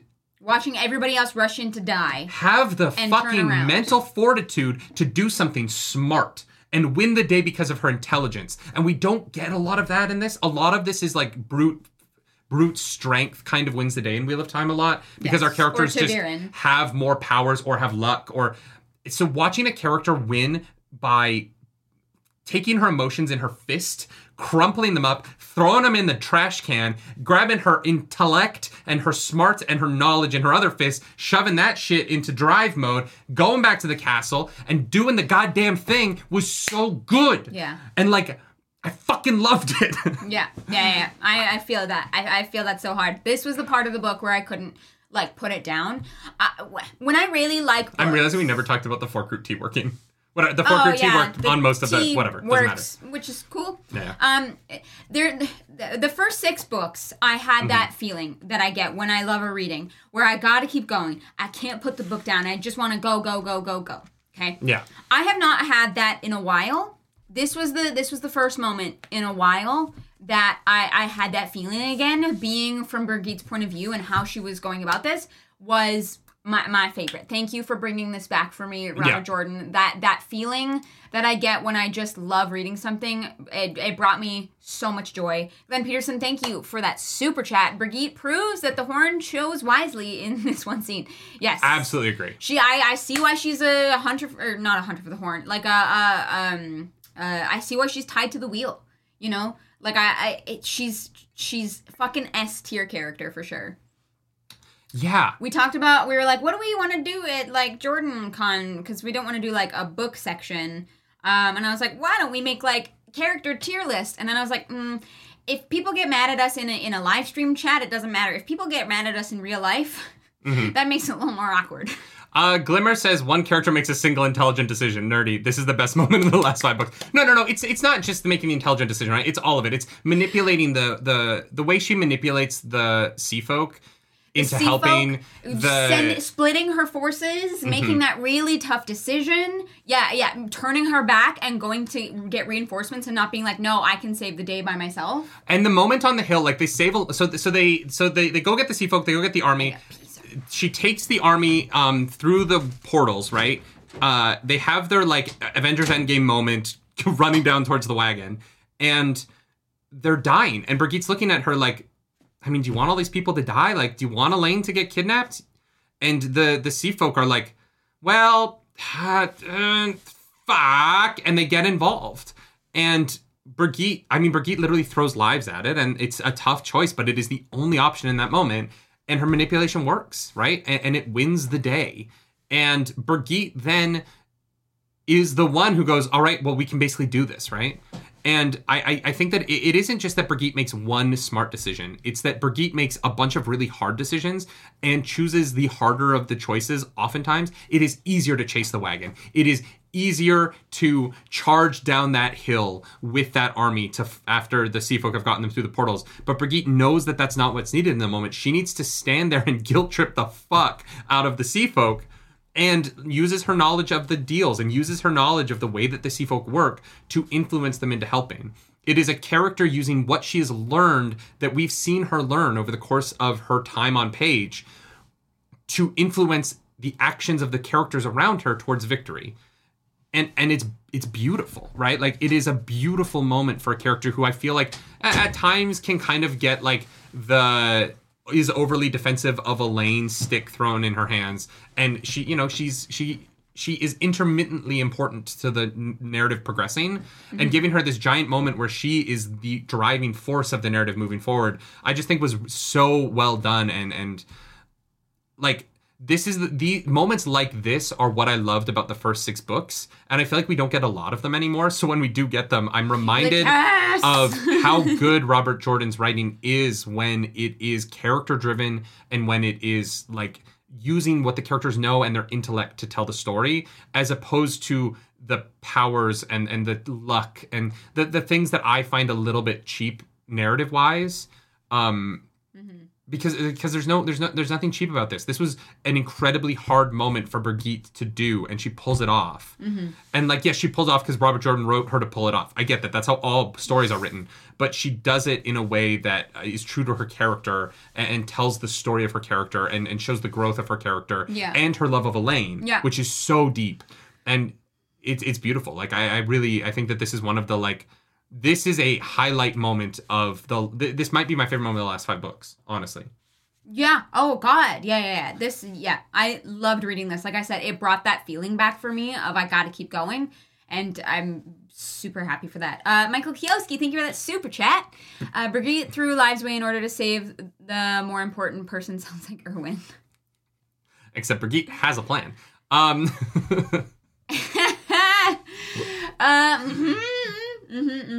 Yeah. But hey, it works, unlike Attack on Titan. And we know what the stakes are, unlike Attack on Titan. Anyway, guys, we're at the 1.5 hour mark, which is usually the middle of the show. So I just want to, because it's new merch day, I just want to throw a huge thank you to the people who have bought the new merch. Nicole Lopez Hagen, thank you. No, don't full name people. Just say thanks, Nicole. Thanks, Jeff. Thank Patrick was, not everybody wants their full name on the internet. That's just us. William. Thank you. Melinda, Joshua, Lynette, John, and David. Thanks, y'all. Appreciate it. Go check out our new merch. Yeah. It's really fucking cool. This is one of the things. If you're a patron or a member, there is a coupon code in the Patreon and in the YouTube member section for you to use. Nerdy out here doxing everyone. I'm sorry, y'all. I forget that not everyone just uses their name on the internet. Yeah, no, we need to remember that. Yeah. And Melinda got a coffee cup.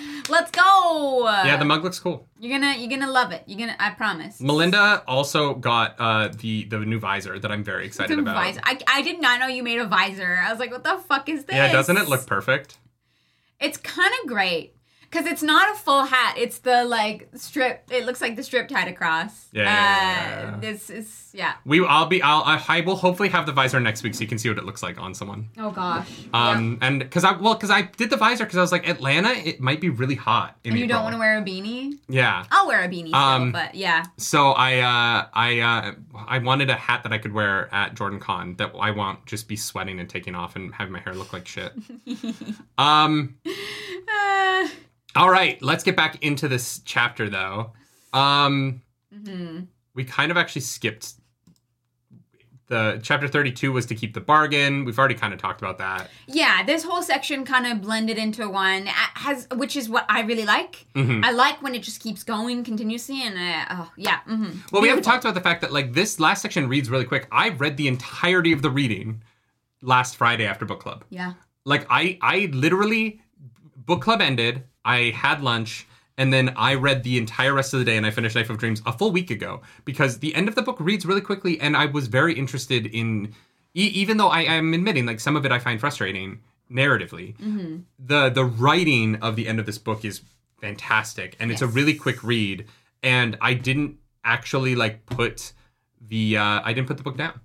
Yeah, I unlike the previous slog reading where I've struggled through it, I just kept going through it, and I loved that about it. Like, I loved that I was engrossed for the first time in a while. Yeah, it's nice to have that back. It's good to see. So she does the whole army thing. She gets the people together. She sends enough people to help defend the gate, and she takes in the people that she needs with her to help get Elaine back. There's a fun little, it's a chase sequence, but like not really. They get blasted by some balefire from the rod, which just decimates like thousands of people. Yeah, because it's a balefire rod. Horrifying. It's the rod. Nynaeve had. Yeah. Not Nynaeve. More Moghedien had. Against Nynaeve in Tenchiko. Yeah. I was like, what? I forgot about that Moghedien was using a balefire rod back then. Which is weird, because wouldn't Moghedien just know how to use balefire? Why would she need a rod? I think that the rod helps to control balefire, because otherwise it's very, very difficult to control. I could be wrong about that. That makes sense. But she decimates a bunch of people, and Brigitte is like, do you want to watch all these people die? Do you want to lose your bargain? Or do you want to fucking step up? And we actually get a nice Seafolk moment where they're like, yeah, you know what, okay, and they help out. It wasn't Moghedien using it, it was Ispen.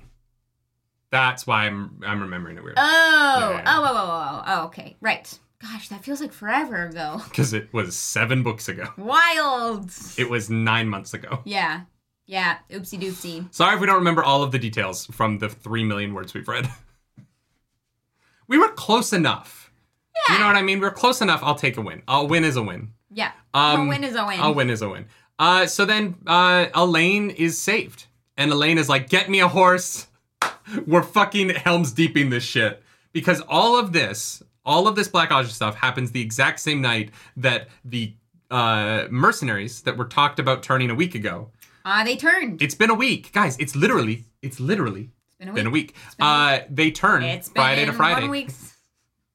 It's been 1 week since I turned on Camelin. God damn it.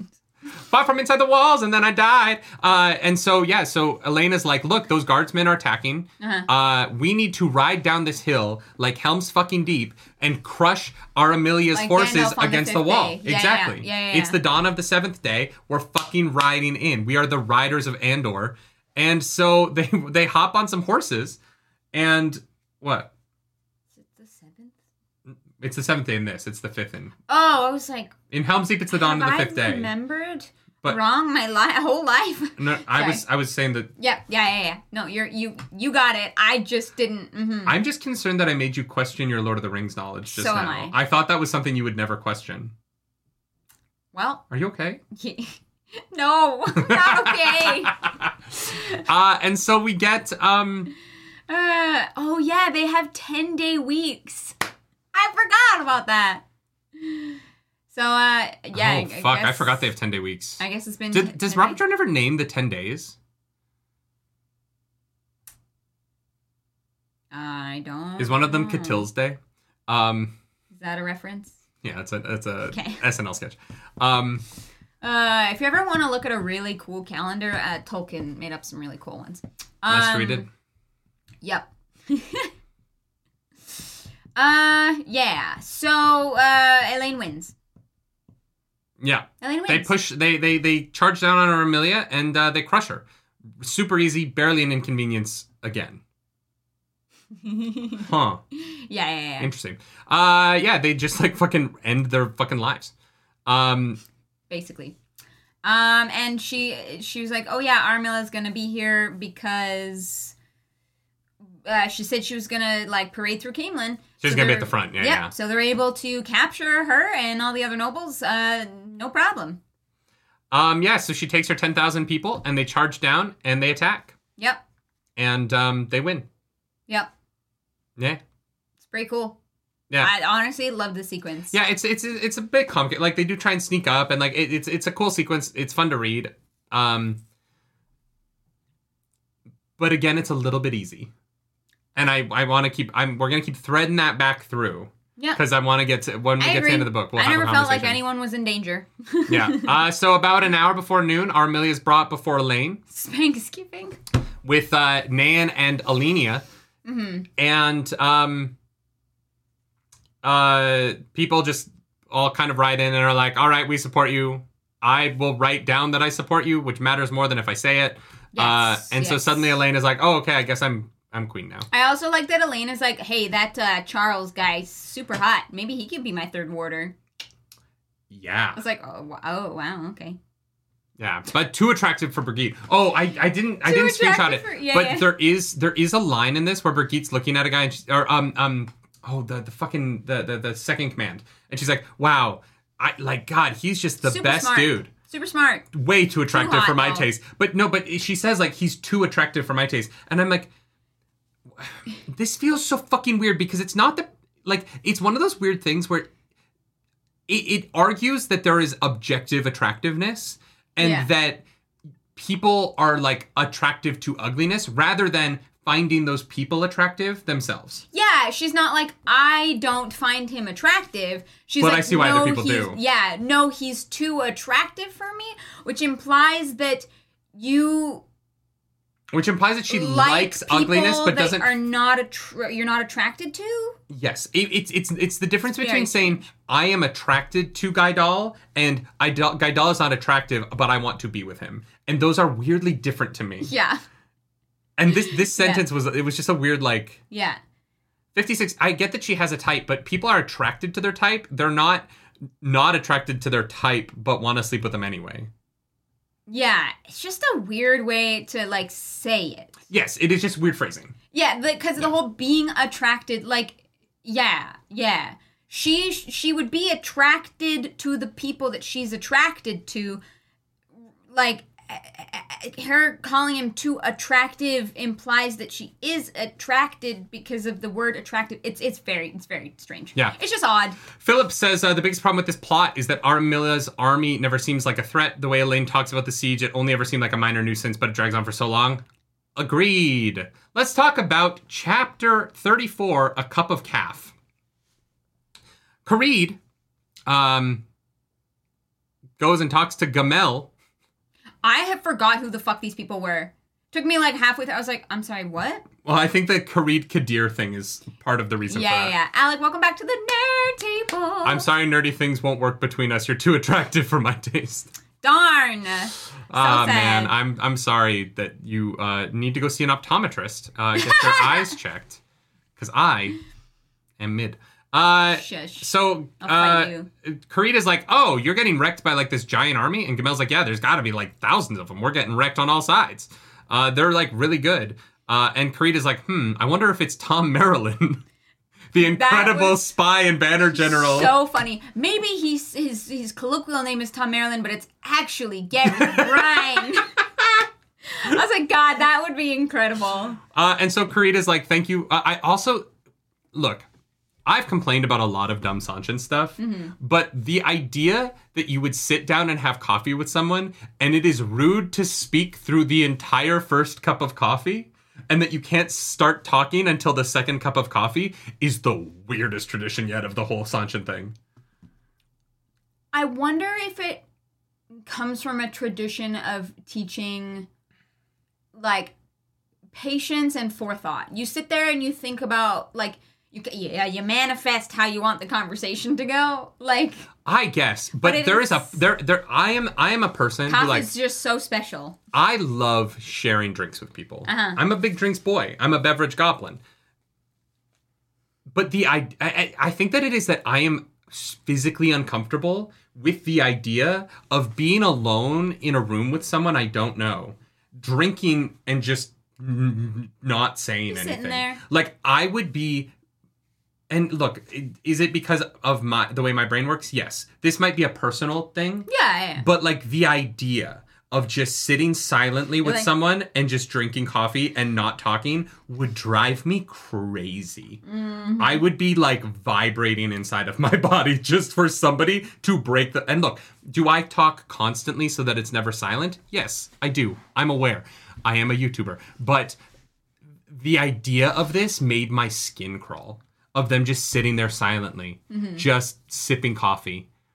I hated it. Yeah. I hated it. Guys, I can't even sit alone in a room without sound. I always have something playing because something has to be going on or else I am, like, physically uncomfortable. Which says a lot. I know it says a lot about me, okay? I fucking understand. But, like, yeah. No, I would hate it. I would hate it so much. I would absolutely hate it. I'd be like, can we get to the point here? I don't have all day. The high lady might be currently being kidnapped out of the country. So yeah. No, I get the purpose of it here. It's a weird thing that I would absolutely hate. Yeah. Yeah. Iljwam says bloody extroverts. I'm not an extrovert. I'm an introvert who is so physically uncomfortable with the idea of silence that I keep talking. But I would rather be home by myself. How long have you gone without interacting with large groups of people? Out of curiosity. Like, ever in my life? Yeah, I'm absolutely curious because, like, the whole introvert extrovert thing is obviously a gray line anyways, but I'm just like, I'm just curious. I don't know what you mean. Like, what's the longest you've gone without, like, being in a group of people? Being among a group of people that you're interacting with? I don't know, like 2 weeks.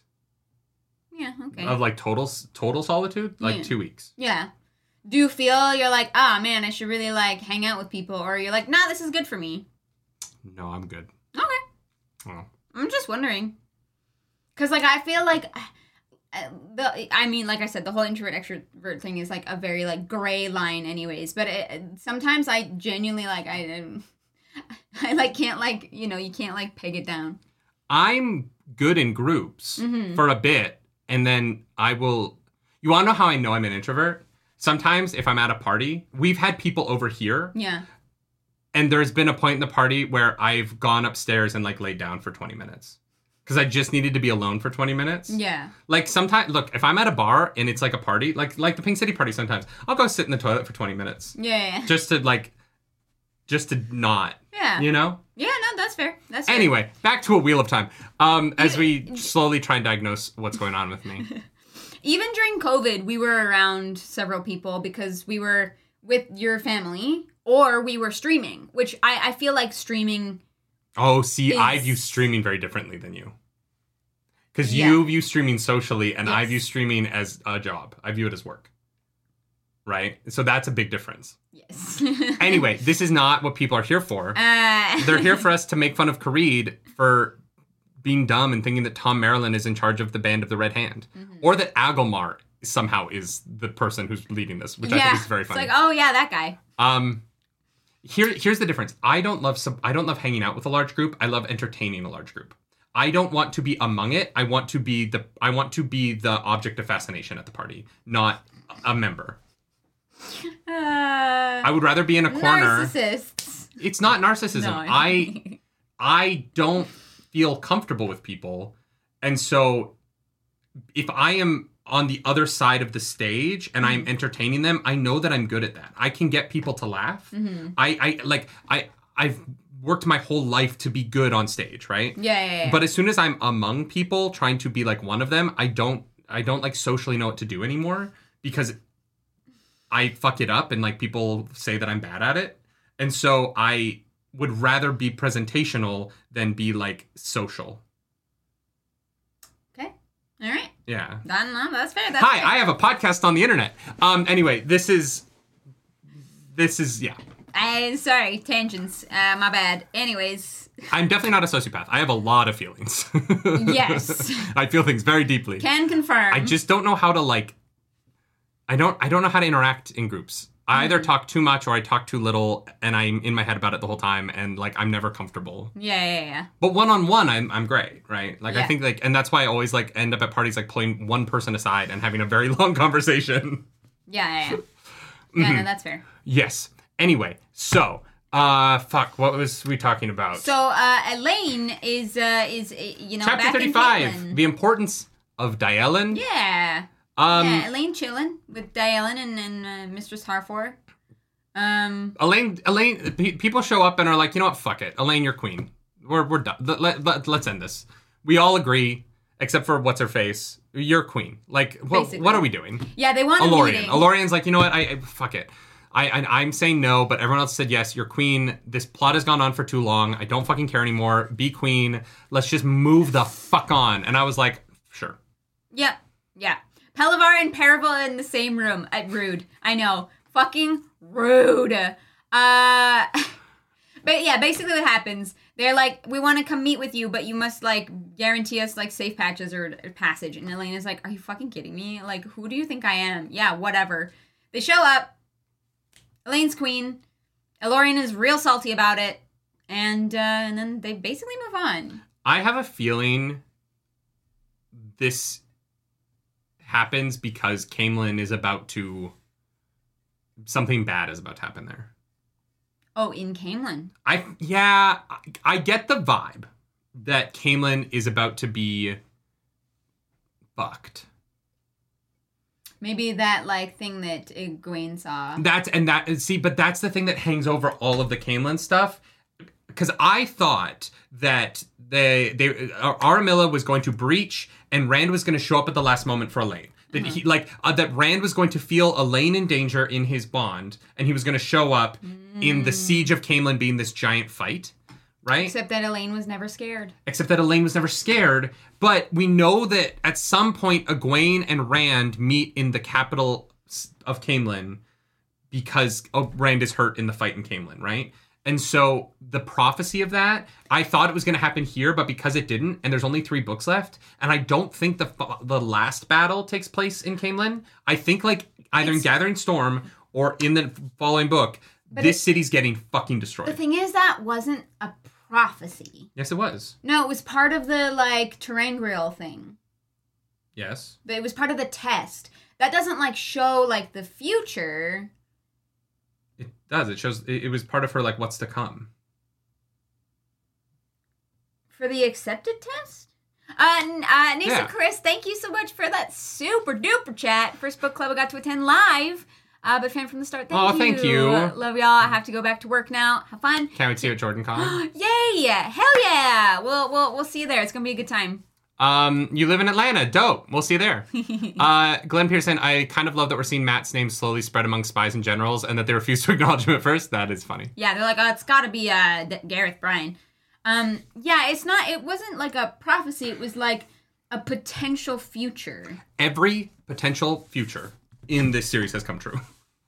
Well, no, not flicker stuff. Like, that's not potential futures, though. That is the multiverse. All of the potential future stuff has come true.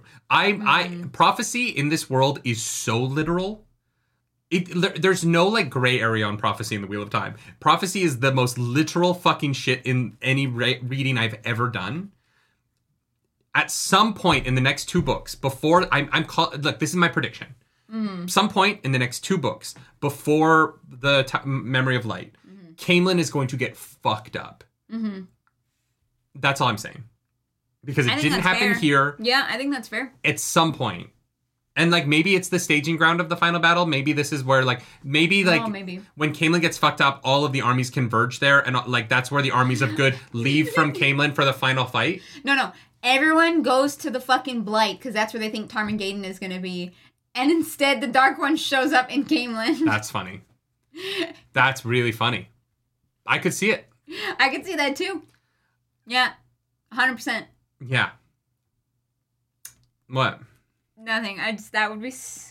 I just, like... Boys, we gotta turn around! Turn around! I think the, I think the Egwene Rand moment is almost guaranteed to me. And so I just think Caemlyn has to fall at some point.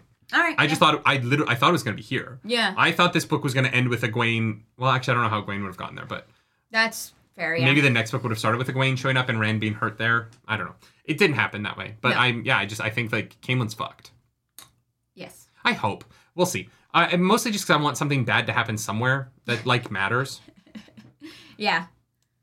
Yeah, no, that's fair. My favorite part about this chapter with the other people is they're like, what about the Borderlanders? And Elena's like, oh, my friends? Oh, yeah, no, that was me the whole time. Oh, yeah, those are my And they're friends. like, but you can't negotiate as the queen. And she's like, I negotiated as a motherfucking Aes Sedai. And Lorien, would you have done anything different than I would have? You guys don't know my game. I got titles and skills you don't have. My favorite moment was when Caitlyn is like, well, if they're mean to me, I'll be mean to them back. And Dylan's like, yes, you will be the goat who does exactly what the goat herd does when it's fucking goated, you fucking idiot. And she's like, I was like, I just, like, this Caitlyn just pisses me off. Telemarth, So annoying. thank you for that super chat. Introverted exhibitionists are the best. Thank you for being so entertaining. You're welcome. Thank you for that super chat. I will soon be taking exhibitionism literally. Not literally.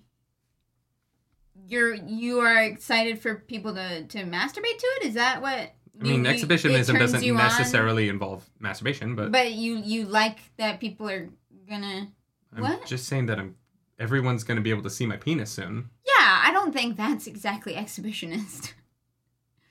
I think it is. The entire world having access to my penis... I thought it's how you, like, feel about it. If you're like, yeah, that's hot. People are like, That's what are they talking exhibitionist. about it? Don't worry about it.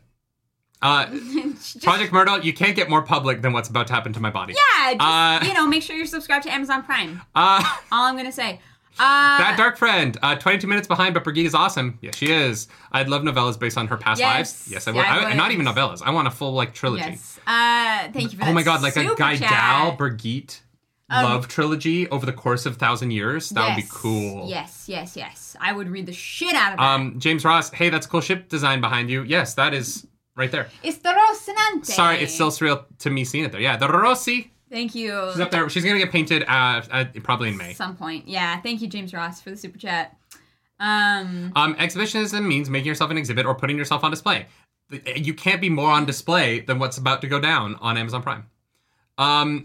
Fair. Yeah. Fabu Moose is kind of here for Nerding the Raw. It's going to happen. I can't tell you where yet, just that it's going to happen. God damn it. Yeah. Anyways. I don't want Jordan to write it. I want someone else to write it. Jordan can't write it, so it's fine. I don't know who I would want to write it. E.K. Johnson or Claudia Gray from Star Wars. They both written really cool, like, fantasy romance stuff. Mm-hmm. I think either E.K. Johnson or Claudia Gray would do a great job with it. Next chapter. Karede. We're back with Karede. Karede goes and meets the Band of the Red Hand and is like, are you Tom Maryland? And Tom Maryland's like, yes. And he's like, I would like to speak with you about the fact that you're leading these men. And Tom Maryland's like, the fuck you do? I think I'm a gleeman. Yeah, I sing songs. I'm the bard of the group. This was hilarious. I'm slightly disappointed that Tom did not fuck with him for a bit first. Like, Tom is just kind of immediately like, no, I'm a gleeman. And I wanted Tom to be like, oh, yes, me, the leader. What's up, dude? Because that's what I would have done. Yeah, I would have immediately been like, oh, yeah, these are my men. Yeah, I mean, Matt already had a plan for what was about to happen, so I think that, like, you know, being mean and, like, fucking around with him might have hindered that plan.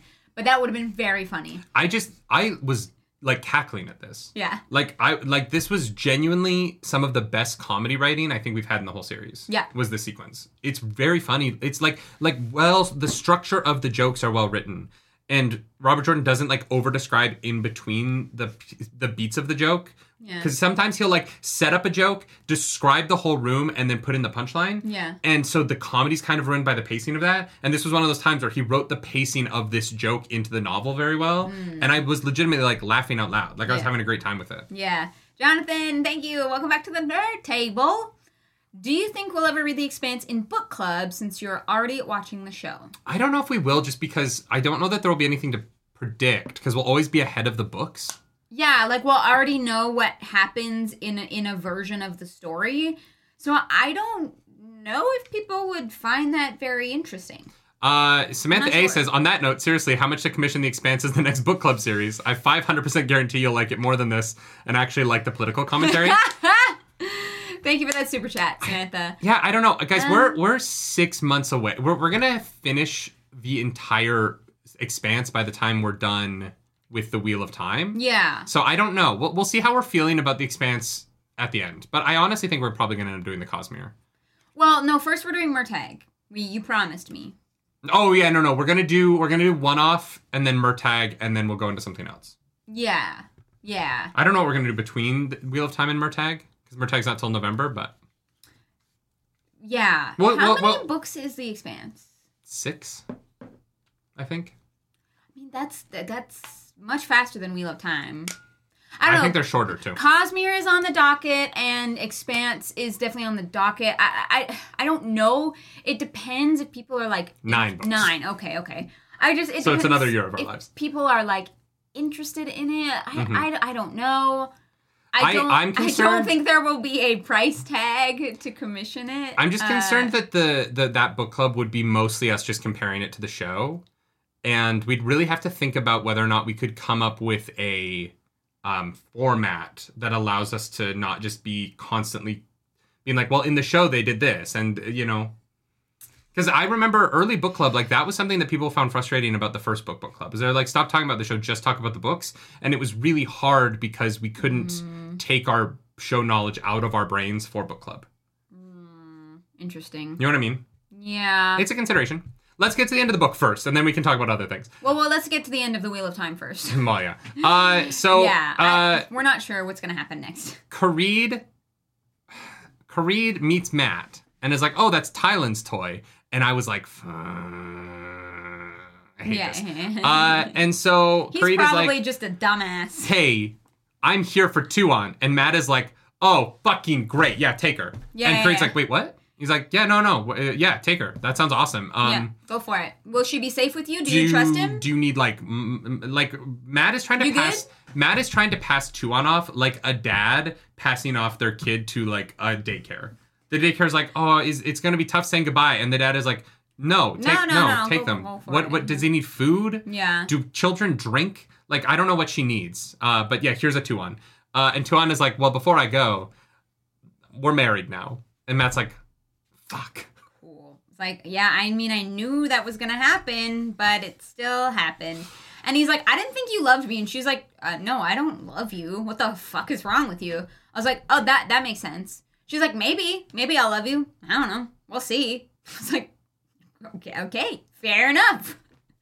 You guys don't know each other that well. I hate their relationship. Tuon sucks. Honestly, the fact that she doesn't love him, I think, was the right choice. I think it makes more sense. The fact that he loves her is the wrong choice. I just hate her. She has more reason to love him than he has to love her. Yeah. She is literally everything that he hates. Yes. Yeah. So they leave, but Matt is like, wait a second.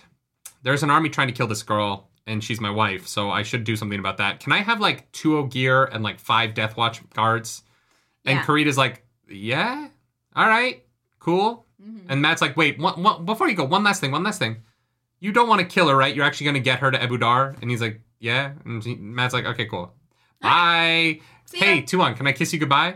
No? No, not in the mood for it. Cool. This relationship seems super healthy and great, and I'm so happy that one of my favorite characters, who I literally have a shirt dedicated to, is in this very terrible relationship. Yeah.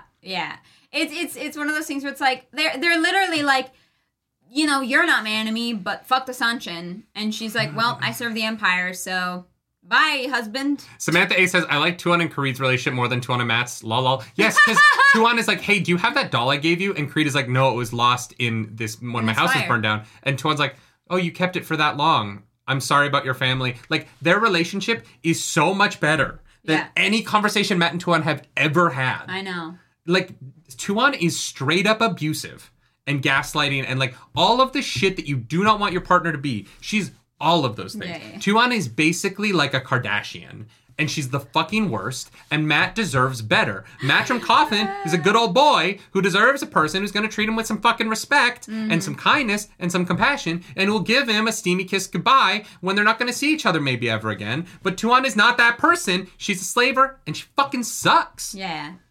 And like this, like, look, I love Matt.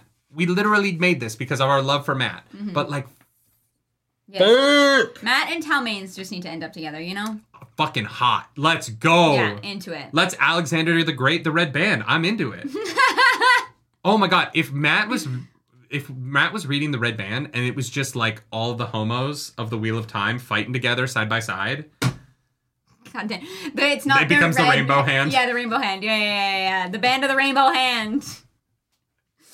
Oh my God. They're the Rainbow Mafia. Literally. Matcham Coffin and the Rainbow Mafia. God damn it. Add Alluja to that bisexual mess? Absolutely. Fair. Yeah, honestly. I would be so much more into that than all of the shit that we actually get with Matt in these last few books. I'm sorry, it just, the Tuan relationship is so poorly written that I just fucking can't stand it. Yeah, we talked about it. I was like, all right, we did this, that happened, they're married now. Wasn't happy about them being married, but it was gonna happen. I was like, maybe the prophecy like won't come true this time, and it'll be like, oh, and there will be that weird like rippling moment, and like, you know, shit like goes sideways. No, it's fine. They're married.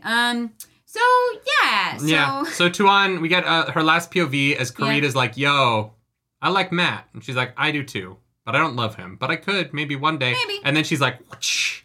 I am now the daughter of the 9 moons. I have removed the veil. If I die as me and not as... Give me a razor. Somebody else? Yeah. I don't know. Yeah, I need to shave my head. Yeah. Still don't really understand what being under the veil means 100%. I wish that was explained a little bit better so that this moment kind of meant something, but I was like, oh yeah, okay. They were hiding that she was there. But they weren't. They were just addressing her differently. She was High Lady instead of Highness. And but nobody knew that Tuan was the queen. Everyone just knew she was a member of the blood, but no one knew that she was the next in line. No, everybody did. No, only like Soroth and the Death Watch did. And Agyenin. And some of the Soroth domains. They've never met her before because they're not allowed to look at her, right? They have to keep their eyes down when she's in the room. No one's ever seen her face. It's in their culture that none of these people except for Soroth has ever seen her face. I guess. And like Kareed knows who she is because they're the Death Watch guard. Okay, sure, yeah, all right. Yeah. Cool. I guess that's why they're able to be like, hey, kill this person who's impersonating the daughter of the 9 moons. Ava Sanchez says, yes, Tuan should be falling for him and Matt should just think he has to. Agreed. Hope she has a redeeming arc because I love Matt. Same. Just bought the shirt. Hell yeah. Enjoy the shirt. I'm excited. Mine's in the mail. It's not going to arrive in time. It wasn't going to arrive in time for today. I hope it arrives in time for Jordan Quan. Speaking of the shirt, Ava, James, Frank, and Nasa, thank you for joining, people. The people Get the shirt. The No Bloody Hero. Y'all are the best. Appreciate it. Yeah. I do appreciate it. If you're a patron or a member, don't forget, there's a coupon code for you. Yeah. Don't spend more money than you have to. We just want everyone to have cool stuff. And honestly, like, this hoodie's very comfortable. It's pretty cool. I'm very happy with it. All right, let's get into chapter 37, The Prince of the Ravens, Matt has another title to add to his not being a noble, even though he is now literally royalty. He's the fucking, not emperor, but like, I don't know, basically. He's the Prince of the Ravens. Yeah, Prince of the Ravens. He's like, why are you calling me Highness? Just use my name. And the guy's like, no, I couldn't do that. You My literally eyes. just married the heir to the queen. Why do you think they're calling you Highness? Yeah, so he... We didn't really talk about Tuon. The only Tuon moment I liked in this whole book, I should say it because it's a Tuon moment I actually liked. Important? The explanation of why she knew that... Oh, her prophecies? The fact that she was like, oh, the ring freaked me out. And he's like, I just found this on the street. Like that was legitimately interesting. And I should say that because I shit on Tuon so much. Stuck on my finger. Like... That conversation about the prophecies was very good. That was cool, yeah. I mean, it's all like luck and like... It's not character decisions. It's just... It has to be this way, which is dragging this whole series down because our characters don't make a lot of decisions. They kind of are like forced into the majority of the situations they end up in. And so in terms of like my favorite series of all time, this one's getting pulled down by that. Mm-hmm. It's a lot of convenience. It's a lot of serendipity, which is funny because I was so complimentary in the early books about the way that he wrote coincidence. I used to compliment him so much on that. And then I think that he just starts to overuse it to the point where... It got a bit heavy-handed, a little bit, for sure. I think that Matt's luck would be so much more impactful if everybody else didn't already have it. It's the same thing with Perrin's nose. Yeah. That would be so much cooler if everybody else wasn't able to just read people's faces. People talk about Matt being so lucky, but everyone in the world is so... Like, all of our main characters are so lucky that it's like... Is he lucky? Yeah, or is I he just wish there was a bit more juxtaposition with those things. Or that, like, someone else was unlucky. Like, I would like to meet a character who is unlucky. Not great at everything. Yeah. Yeah, 100%. So Matt comes up with this plan to fight the Sanshin where he like makes them think that they're building to protect themselves and are caught off guard. This plan's great. Yeah, he like... also, the armor is red and green, and Karede flinches when, like, he says red and black armor when Matt says it. And Matt's like, that's fucking weird. Because it's so dark of a green that nobody can tell it's green. I was like, do the Sanshin have, like, a different, like, color profile biologically than Randland? Like...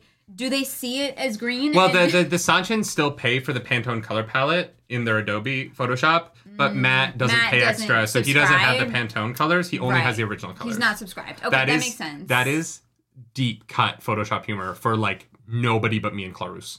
Well, I'm sure there's a few editors in our chat, but... I hope one person found that funny, because it came out of my mouth, and I was like, that is a very funny joke for the smallest percentage of people on the fucking planet. Father Drusum, I will fight you. I still want more of Gawain. He's not done yet. Berserker says the armor is blue and black, not white and gold. Don't even go there. Because she's a white and gold girl. Yes, it's fucking blue and black. It's literally white and gold. Like, I don't know what to tell you. Oh my god. Okay, there's a couple of people who understand the Pantone joke. All right, let's move on. Yeah, we're gonna move on. I'm glad someone got it. Before we fight. Yeah, so the Deathwatch Guard let themselves be seen. They lure the people into the trap. And the trap because it's like half built. They half build the trench. Yeah, so that they think that they're catching them off guard, but they're not. This is a great plan. Yeah. Like, this is a legitimately great plan. Super fun to read. This fight, the way that it goes, is very cool, and I was very impressed. I enjoyed this sequence a lot. Yeah. And like Vannon continues to be this incredible character, showing his worth through his actions, and like the comedy of him being like, I'm not a horse thief, I just know a lot of weird shit, but also like he's definitely a horse thief. Like the fact that he's keeping up appearances, even though he knows nobody of the people he's with care, is so it's hilarious. Him and Balwer are these two really interesting side characters that I just love reading about because they're very funny and like their idiosyncrasies, but also very capable at what they're good at, and so they're comedic characters to me in the way that they're being written. And at the same time, they serve a function within their storylines that allows them to feel necessary. And so they're not just comedy for the sake of the narrative having comedy, but they're comedy for the sake of a character who is also good. And like the way Robert Jordan uses Vannon and Balwer to do that, I think is very impressive throughout all of the arcs we've seen of those two characters. Yeah, 100%. I agree completely. Yeah. Great plan. Goes off without a hitch. They even figure out that Suroth is the betrayer. They cut off that guy's head. They cut off what's-his-face's head. What's his name? Blaric? No, it's Isn't it Blaric? Oh, Blaric. The last name starts with an E. I'm pretty sure. Yeah. And but that's not till the next chapter, technically. Yeah, the Sildams, they want to help because they've been learning to channel and they're not oathed up, but the Aes Sedai are like, no, don't you fucking do it. Like, I love that fucking Jolene is like, no, I don't feel in danger. Oh, no. You know what? I think I'm in danger now. I was like, well, and I'm like, that whole time I'm like, the 3 oaths are bullshit. Yeah, they're meant to be. They're meant to be bullshit. I know, but it's frustrating that anyone believes them. I know. Yeah. The 3 oaths are fucking bullshit. That was actually also good comedy to me. Oh, great comedy. It was hilarious. And Matt's like, just... Yeah. People are dying, but it was good comedy. But I also, I love the beat of the Sanshin guy that's with them being like, oh no, this is all you have. Mm-hmm. It's just that your fucking crossbow cranks make it seem like you have 3 times as many men as you have. Yeah. Which is cool. It's a cool beat. Yeah, Karita's like, oh, you actually don't have that many people. Do you think that, do you think Tuon stole a crossbow on the way out? Yes. You do? Yeah. It's not mentioned. I was very deliberately looking to see if it was mentioned. No. But do you think she stole one? Yes. Because that makes me nervous. Yeah. I'm scared. I don't think she got her hands on the maps. I think that my bet, I'm just arbitrarily, my bet is that she got crossbow bolt, did not get the maps. Or Selusha did.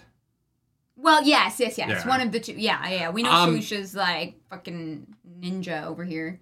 There's something in our chat wants us to talk about, though. What? They spoiled it last week in the chat. They brought it up. And now I understand what they brought up last week when I was like, don't look at the chat, they're spoiling. We now have guns? Oh, yeah. Aludra has built not guns, but rocket launchers? Well, no, not they explode. Rocket launchers, but like, yeah, they're like mini grenades. Grenade launchers. So they have grenade launchers. Yeah. That's fucking crazy. It's pretty cool. Yeah. They should take that to the universities. They should. Aludra would make lots of money. Why do I have a feeling... We have now the steam wagon, and we have grenades. Why do I have a feeling that Rand is going to have tanks at the final battle? No, it's the showing? Showings. They're not going to be able to build those in time. No, they're going to find one. They're going to find one in one of those fucking, Matt's luck. He's going to fall out of the elfin world and into a fucking time capsule that has showings in it. I swear to God. Sean says, but Tuon will be all, hey, I have super crossbows. And Matt will be like, oh, I upgraded to cannons now. Yeah. Tuon is just like one tech behind. We're watching. This is what Civilization is. We're just watching them play Civ, but like in real life. Yeah, exactly. The advancement of technology in this world is hilarious to me. We still have to play the Civilization Wheel of Time mod. But we can't because of spoilers. No, we're actually good. As long as we don't play as Damodred, we have no spoilers past this point. Monkey, let me know. Damodred? Or Demandred? Demandred. Fuck me. Yes. Demandred. I fucking can't with these goddamn names. No, we're good. Robert, why? We're in the clear for spoilers, so we can do the Wheel of Time Civilization mod. Okay. Anytime. Great. We'll do that live at JordanCon. No. We'll be there for 36 hours. Straight. Yeah, we'll project it on the wall outside, and people can come hang out with us on the grass while we play Civ. We'll just play Civ the entire time at JordanCon. And people can come hang out with us. They come to us. That way we don't go inside and don't get spoiled on anything, because we're just outside sitting on the grass. Yeah, we're just out playing video games. Yeah. We're out getting a tan. Yes, Civilization 6 does have a Wheel of Time mod. Damodred, how fair is this world? I've never played Civ 6. I love Civ 5, though. I play a lot of Civ 5. We should get you to play Civ 6 before we do it live. So that I understand it. Yeah, it's a lot. I've never actually finished a game of Civ 6. I'm so close to actually beating my very first one. But yeah. You can invade Siandar in Civ 6. We'll take out the Sanshin. We'll do what... That's also Sean. Masana does. That's also Sean. There's about 6 different ways to spell Sean in this book, and that's one of them. I fucking hate the names in the Wheel of Time! I will never be able to look at a Sean the same way again, because I'll be like, how do you spell that? But yeah, so Aludra has grenadiers taking their grenades, and they fucking wreck the people working with Sanchin. They're not actually Sanchin. Mm-hmm. Yeah. Yeah. Oh, and the Aes Sedai are like, hey, Matt, you owe us. And Matt is like, the fuck I do? You Yeah. fucks. Yeah. Yeah. And that's Musengi. Oh, I have no idea who Musengi is. Musengi is suddenly important and is like, no. The crossbows did this. You barely helped. He's just one of the guys that got left behind from the Death Watch, I think, but I don't know. Sure. Yeah. But yeah. So Matt is now king. Yeah. Knife of Dreams. Epilogue.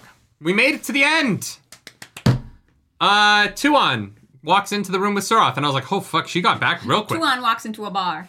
It's a hell. And now Suroth is fucked.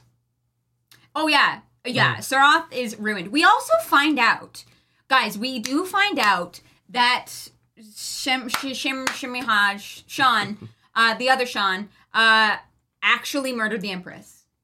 Semiraj. You cannot start calling everyone Sean. No. Sean murdered the Empress, so Sean is actually fallen into ruin. The Empire of Sean has fallen into ruin. It's a mess. There's fighting everywhere. All the blood is dead. It's a bad time. Bad time all around. So well done, Sean. Well done, Sean. I'm gonna quit this podcast. From now on, everything that looks remotely like Sean is going to be Sean. Thrag, thank you. Thank you for being a nerd for 14 months. You did make it. This is the announcement. Show off. For Threk. Threk was like, I gotta make it to book club. We got new merch. Welcome back to the nerd table. They're all Sean. They're all Lanfear. Lanfear is Sean. That's the new shirt. Lanfear is Sean. Nobody will know what the fuck that means unless they watch this podcast. Yeah. So now she's taken over. She comes in. She's like, I'm Empress now, I guess. Mm-hmm. Suroth is, I don't really know. Suroth is going to be a Dakovale to the Death Watch Guard until her hair grows long enough to be sold as property. Yeah. Whatever I don't love that the ends of so many of these plots are just more slavery, but and then they also cut her clothes off. Yeah, because... So... Here's my thing with, I'm going to create a bunch of unique cultures. They have to be unique. Having them all kind of do the same shit is weird.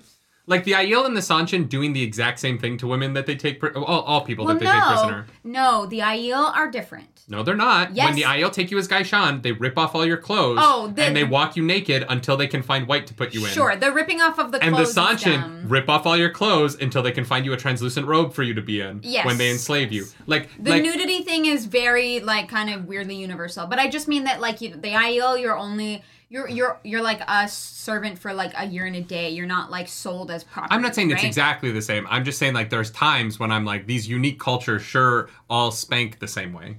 They all spank. They all take your clothes off. That that is for some reason universal thing. Not my favorite, but Tuon is like, fuck you, Suroth, and is like, I'm the Empress now, bitch. This all happens while Suroth and Galligan are actually arguing about who's in charge, and neither of them know. It's neither of them. It's the new Empress, Tuon, husband, Matt, and who knows where this is going. Because actually, what's interesting about the Sanshin plotline coming out of this is that I don't actually know...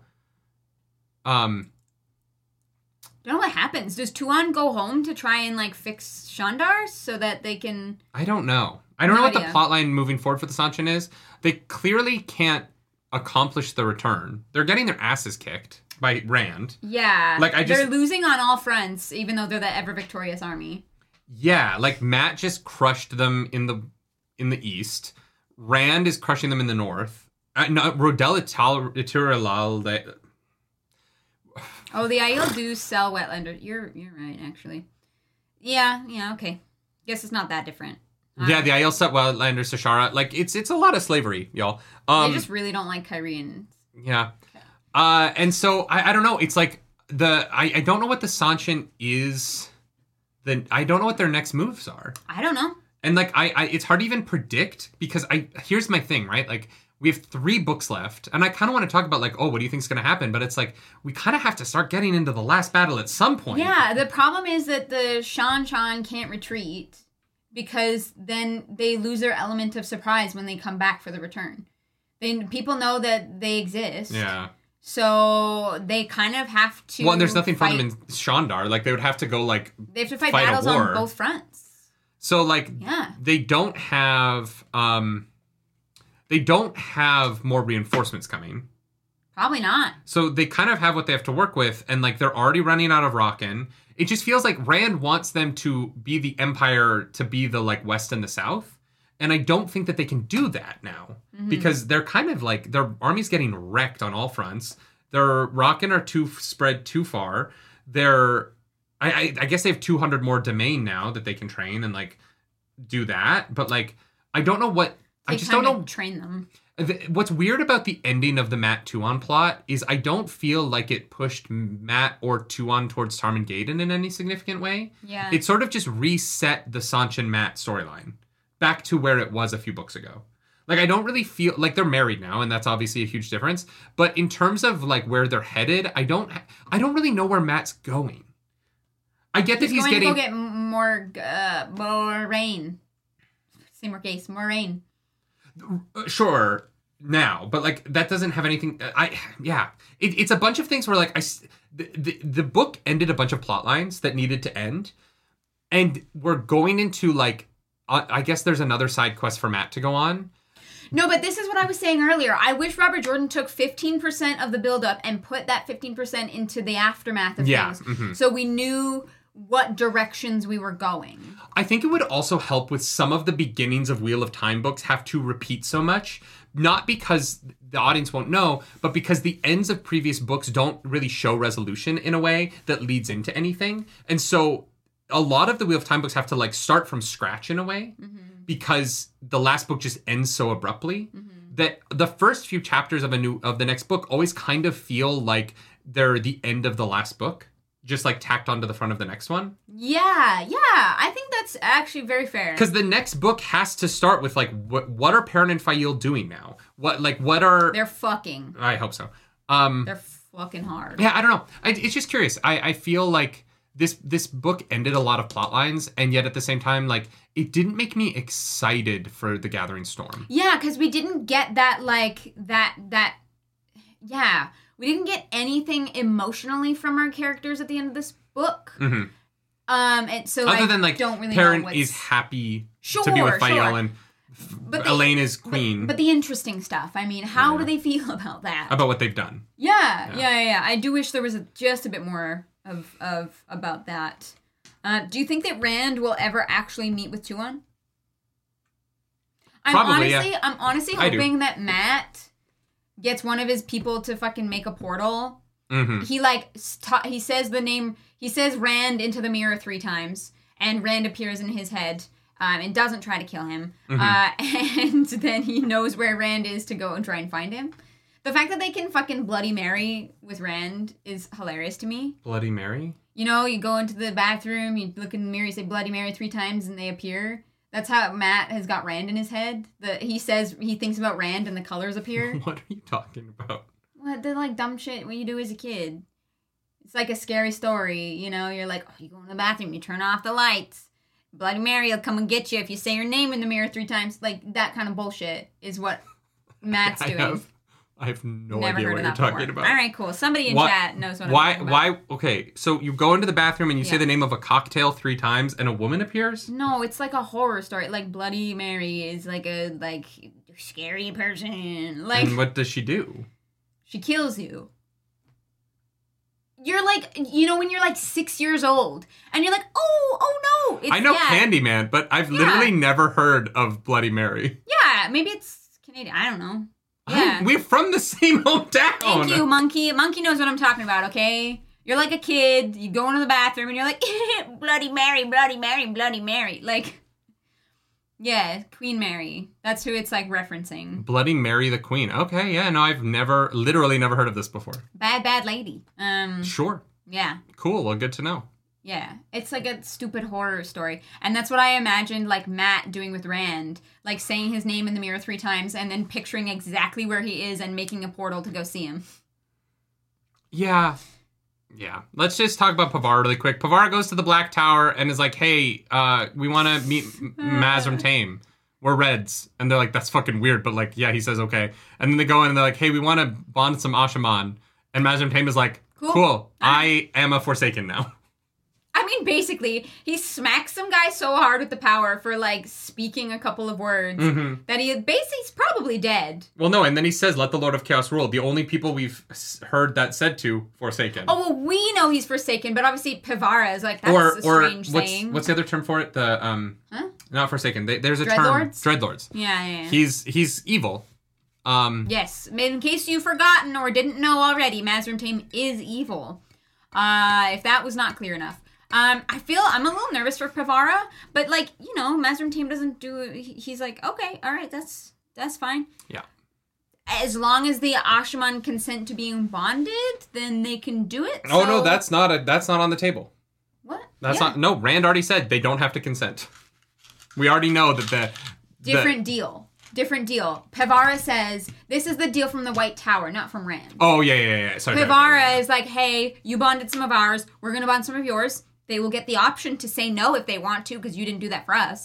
But yeah, she says, any man who says it's okay. Yeah. I kind of wish a little bit that the Tame reveal had been a little bit more of a reveal, and less of a like, yeah, we fucking know. Yeah, we fucking know We're very aware he's evil. Yeah, but the whole Logain of it all is like, well, yeah, that was obvious. Yeah.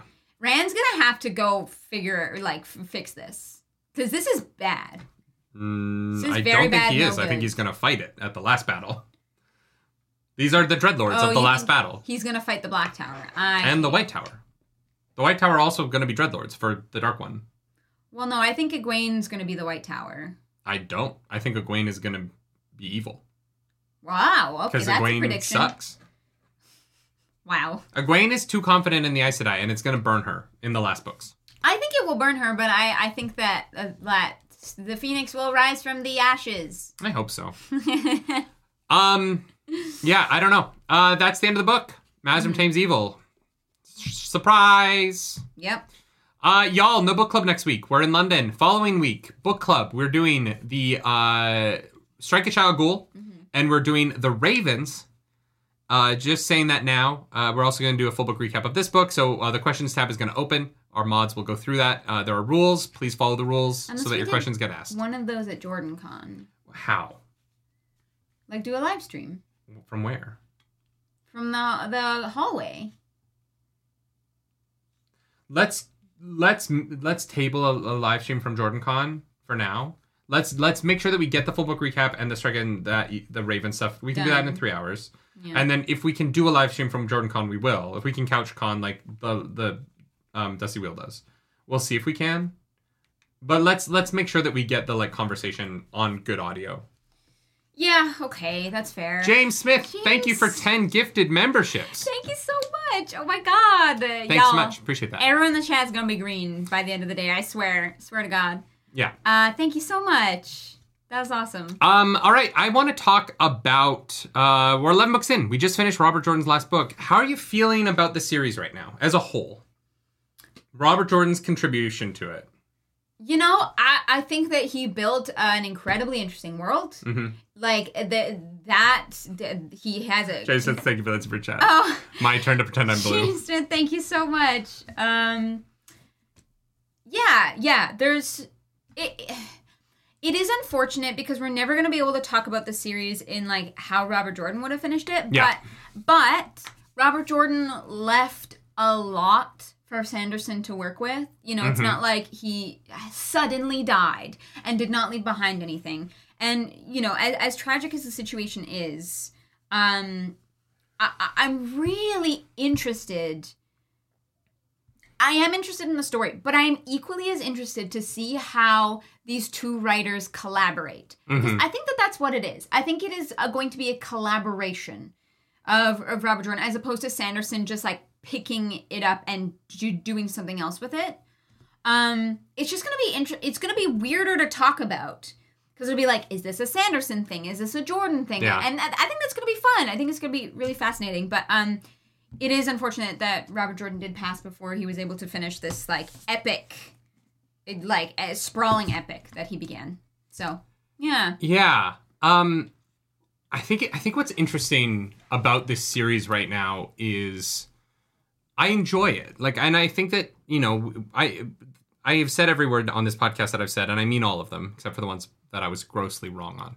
I don't mean those. It was a joke. I was messing with you all. I was testing you guys to see if you remembered properly. Of course, yeah. I think that one of the things that I'm hoping for as we go into the Gathering Storm, and one of the things at the end of this book left me with, was a feeling of, I hope that Brandon Sanderson can add stakes to this world. Because that is the thing that I think is missing the most for me. And I think why the slog is so sloggy is that Robert Jordan wrote a very safe series. Like, other than the stuff that hasn't aged well, I think that his portrayal of women hasn't aged particularly well. And I think obviously the slavery, the rape, like the way he handles those things, I don't think has aged well. But I think that even regardless of that stuff, I think that regarding that stuff, but pushing that to the side for the moment, I think that this series is very safe. It's very uninterested in, like, complicating its narrative too much in terms of its heroes, or allowing its villains to really thrive in a way that pushes them to the forefront of the narrative in any way. I had said earlier, I have not felt worried about any characters since Dumais Wells. And even in Dumais Wells, like, the lead up to Dumais Wells is harsher than Dumais Wells itself, right? Well, and I was like, all right, Dumais Wells is the big one. Somebody's gonna die. You know, there's gonna be something. And I was like, no, I think it's gonna be Amis or Ruark. Like, I think there's gonna be like a loss there. And then there wasn't really. And that was it. Ever since then, I have not felt like worry for our main characters. Well, and one of the things because I said at the beginning of this podcast, I want to talk about why I found the end of this book, and honestly, Knife of Dreams as a whole, equal parts satisfying and frustrating, is that I enjoyed the end of this book. Yeah. While at the same time being very frustrated that all of the victories are so easy. And there's no variety. Individually, I think each of the battles that our characters face is well done. Yeah. I think Perrin's versus the Shadow is well done, other than cutting to the final stuff that I just didn't care for. Yeah. I think that the Elaine winning by, like, getting kidnapped and then getting unkidnapped and that giving them the position to ride in and save the day from behind was interesting. And I think that Matt having the magic crossbows that are super great that suddenly appeared and allow him to have this, like, very easy victory is great. Rand takes another Forsaken kidnapped. And, like, yes, he does lose a hand and maybe is, like, partially blind, but, like, that's all their losses. Well, but we also still don't know how Rand feels about that. And that's I'm bringing it up again. Yeah. 15% more on how our characters feel after things happen, please. And Egwene is crushing Aleda's reputation in the White Tower right now fairly easily. Like, she's getting spanked a lot. Egwene is winning handedly. But even Egwene is like, I don't really feel the spankings anymore. I'm fine. Yep. So we end the slog with just sort of an across-the-board victory for everybody in a way that felt too easy considering the lead-up to all these fights. Oh my god, the Shido are going to be almost impossible to beat.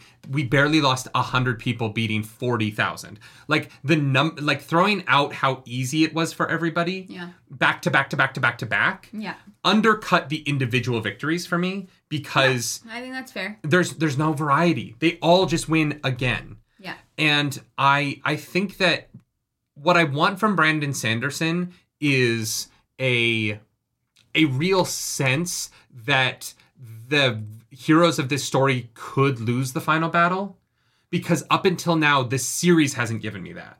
The series has given me what I would consider to be kind of if you want a power fantasy where the good guys are the good guys and they win, this is kind of the series for you. They never are really challenged. It's weird. I don't know if it's necessarily the good guys are the good guys. I think that they all do some... They're Robert Jordan's good guys. Not good guys in that they're good people. Gotcha. But who Robert Jordan clearly considers to be the protagonists of the series. Yes. Okay. Yes.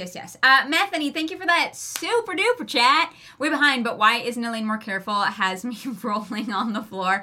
By the way, my cat is looking forward to discussion of Min being captured by the Shido. Don't fucking... I will riot. God damn it. Porpalaja says, do you want to know if something's written by Jordan or Sanderson? There are a few things we know from interviews you might prefer not being told. I think we'll look that up after we finish the series. Afterwards. Yeah. And, we might ask in the podcast, we might have our ideas, be like, I think this is this. Chat, if you know, let us know. Like, we'll tell you guys. But thank you for the super chat. Arzuk Shefapor says, please read the forward of The Gathering Storm as the sneak peek at the end of this podcast. I think we're going to do that at the end of the full book recap in 2 weeks. The full book recap, we have all the questions plus 2 other pieces of media. Do you want to go get the book? I don't have it. Sure, yeah, I can go get it. All right. And Methany says, I second Arizu. Thank you for those super chats, guys. I guess we're going to read the forward at the end of this. But yeah, I think I think that this series... This series has been very safe in terms of how fights end. So consistently that I would love for it to do something else once. Or once in a while, and yeah, I don't know. That has been the toughest part of this for me. Is like even at the end of this Knife of Dreams, it's been 11 books in this series, and I was joking about our heroes not having a military loss in book 5. Yeah, and I didn't think that 6 books later I would still be saying the same thing. Yeah. And it's the only series longer than like 2 books that I've ever experienced this in. Yeah. Where it's just like trying to tell me that yes, they always win, but oh no, but they're more broody now, and like their loss is that they brood more because of how it went. Yeah. And that to me just isn't that to me is fine if it's 500,000 words. Yeah. But we're past the 3 million word mark. And I get it. Like Robert Jordan wrote... people have been telling me this is their comfort series. And I get it, right? There isn't really a lot of like... There's not a lot to struggle with. Mm-hmm. There's not a lot to challenge the main characters. They kind of just have to wait until they power up. Mm-hmm. And then they can win the next fight. And they'll be given the magic item that makes them immune to the bad thing that comes for them, right? Yeah. And like, I just would love to see our characters' actions matter more and our characters' decisions. It's why I love the Brigitte moment so much, right? Mm-hmm. Is it's not Brigitte having some magic power that saves the day. It's her. It's her actions and her choices that saves the day. Mm-hmm. And yeah, I don't know. I just, the books have been this incredible world building, and I feel like the like story structural supports within there just aren't very strong. Mm-hmm. And it's a little easy. It's a little simple. And like, it's almost like it wants to be a children's book narrative, but with so many adult themes and experiences. I don't know if I agree with that, but I agree with what else you said. What do you mean? Like a children's book narrative. Like I think that inherently this series is too complicated. Like, I mean in that like the heroes are never in danger enough that the kids have to be scared. I thought they were in danger at the beginning. More so, yeah. Yeah, but still not. Here's the thing. In the beginning, you expect the heroes to get a couple of wins, right? To start to build them up a little bit. Yeah. And then you expect them to take the hit. The problem is that the hit never came. Yeah. The story structure, instead of doing this and having peaks and valleys, the story structure kind of just went... Yeah. And like, I'm waiting too long for the villains for the villains to do fucking anything of note. Like, yes, Rand lost a hand. That's very sad. But Rand has also had 2 injuries in his side that are just something for Robert Jordan to write about over and over and over again in a way that doesn't affect the plot, that doesn't change the plot, that doesn't like affect the options that that are ahead of Rand. It's just something for everyone to remark upon. And like, I'm hoping that him not having a hand is more than just a thing that is remarked upon through the last 3 books. I'm hoping that it affects his character, that affects his choices. Because right now that's missing for me, and I don't give a shit about the last battle. Like, I could stop here, and I'd be like, you know what? All right. I could. I'm not going to. We're going to finish book club, but I don't really care about who wins the last battle.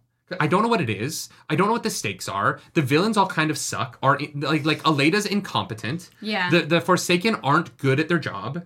So like, I'm not scared that they're gonna lose. So I right now, just sitting at the end of 11 books, I'm sitting here like, I don't care, because the protagonists are all basically gods who always win. Yeah. And the villains are all idiots who are so evil that they're all insane and they can't work together. And like villainy in this world is incompetence, not evil. Yeah. Evil is represented by humanity. Yeah. And then the dark one is incompetent people. And our heroes are being more evil, but they're winning against the bad guys of the series because those characters are incompetent. Yeah. But so like, and this gets into my issue with the Dark One being the concept of evil and not a villain character. Yeah. Is that we're headed into Tarmangaden, and if the concept of evil is the bad guy, then evil actions help the bad guy, right? And a lot of what our characters are becoming comfortable with are very evil actions. Yeah. And so how do you defeat evil with evil? I don't know that you can. Yeah. But our characters don't seem interested in fighting the Dark One with light. Because it's never brought up. Like, that's never what they're trying to do. Yeah, they're kind of just, like, doing whatever they have to. And so I think that right now this series is really muddled. I think that there is really good writing. I think that Robert Jordan writes some stuff really well. So you're hoping Sanderson brings some clarity. I'm hoping he brings stakes. I'm hoping the Forsaken fucking don't just get kidnapped or wiped out immediately at the beginning of the next book. I hope that at some point I can feel like there is tension in a series that is so slack. Yeah. It's just dragging on the ground. And Yeah. Yeah, no, I think that's fair. Like I said, I have not felt like anyone was in danger. I'm hoping that Brandon Sanderson brings some of that tension, remove some of the slack from the story. And I have faith that he will. I have heard good things. So Dirtburb says you're so close to the point and missing it entirely. I'm not missing the point. I understand what you're saying. We're just not there yet. The books are missing the point. Yeah. The books aren't having a conversation about it. They're just I think we're about to have a conversation about it. I hope so. Yeah. The problem is it's book 12. Yeah. It's a little too late for another writer to like. And here's my problem: is that it's going to appear like, oh, another writer came in and understood how to actually like explore the themes that are there. And I'm worried that I'm going to be in this. I don't want to just sit through the next 3 books in book club being like, wow, Brandon Sanderson really saved this series, because I feel like people will be mad at me for saying that. But, like, if Brandon Sanderson comes in... We'll never know. I know we'll never know. We'll never know. If Brandon Sanderson comes in and the themes of, like, you can't beat evil with evil suddenly start mattering to the actions of our character, if the Forsaken actually start being competent, if our characters face loss... I know. And here's the thing. I know. Maybe that was in Robert Jordan's notes and he just hadn't gotten there yet. Like, I don't know. I don't know. We're gonna have to see. Kathrak, thank you for joining the Welcome Nards. back to the nerd table. One of the best things Sanderson did with the series was to make the bad guys 500% more competent. Looking forward to that. Yeah. Looking forward to that. I think I'm gonna like the last 3 books. Yeah. I think that if I do like the last 3 books in the way that I think I'm going to, I'm worried about how it's going to make me look back on the books prior to that. If Sanderson saves the series for you, that's just an opinion. That it's not bad. And it's an opinion that I'm going to share on the internet with people who are going to give me their opinion of my opinion. Sure, but I think a lot of people think that Sanderson saved the series. Like, I don't think that you're going to be alone in that. Like, that is a take, and it's yours, and you're allowed to have it. Like, yeah, that's okay. There's this weird pressure that I think the community puts on people within this space, and I don't want to blame anyone for this. This isn't like an attack. But I think that for about a year now, I've had people reaching out to me to be like, Knife of Dreams is Robert Jordan's last book. And so it's important for that reason. And I don't have a personal connection to Robert Jordan. I wasn't on this journey with the books as they were coming out. And so as much as I can empathize with the reality of that, I'm not reading the book like that. Like, that isn't important to my reading of the book. I'm reading the book as a book separate from the reality, like the real world. It is only what this world is giving me. Yeah. And I think that Knife of Dreams was a whimper at the end of a slog rather than this big moment. I think that it ends simply in a way that undermined my expectation of the last battle, in that it ends in such a tight bow so easily in each narrative, and there's no loss yet again, in a way that I feel like the stakes of this series are completely gone from me at this moment. That's fair. I don't feel like it's a whimper. I don't think it's the best ending. I'm glad that things like resolved, but like it doesn't feel like weak to me.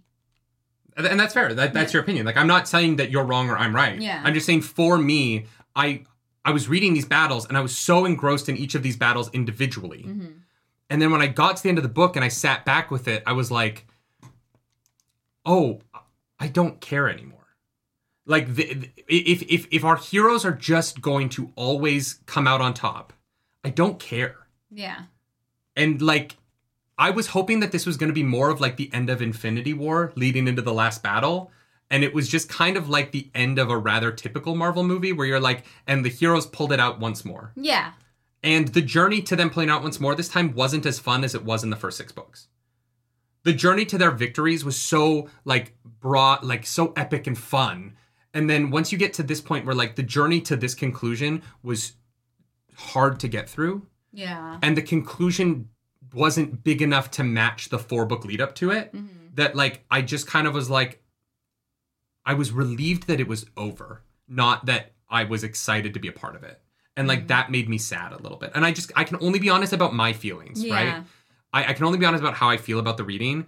And for me, the feeling of getting to the end of Knife of Dreams was relief. I did it.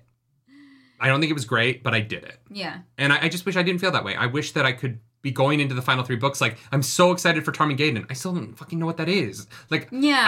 I don't have any concept of where we could possibly go next, because Tarmangaden could be anything. This series hasn't narrowed anything down for me yet. And so it's just like, Brandon Sanderson has an open field for me. Perrin and Fail have, like, I guess they might chase Massima, but also Massima's army's dead, so how dangerous is Massima at this point? Like, the Sanshin don't have their resources anymore, and they've kind of been getting their asses kicked constantly. So much so that, like, infantrymen are like, oh yeah, the ever-victorious army, you guys are doing great. Like, they're a joke. Yeah. Aleida is so comically insane that the White Tower is just falling apart naturally around her. She's a joke. Yeah. Like, all of the villains, Semiraj got kidnapped. Like, there's no threat to me. I don't know what Tarmangaden is, and nobody that we've met scares me. Yeah. Moradin is like come and go. Yeah. And so I want to care, and I'm at this point in the series where I'm like, Brandon Sanderson has to come up and build up the threat of evil, because it's completely missing for me right now. Yeah. That's that, and I wanted to save this for the end so that, you know, because I know I talk about things too much, but no, I think I do agree. I do agree in a lot of aspects. It's weird to talk about because Robert Jordan is dead, and like that is sad, right? And so it's, you know, we want to be honest, but we don't want to be like disrespectful. That's always a weird line for people, because I think that Robert Jordan means something to a lot of fans as well, and so I think our expectations for Knife of Dreams were so high because we wanted them to be high.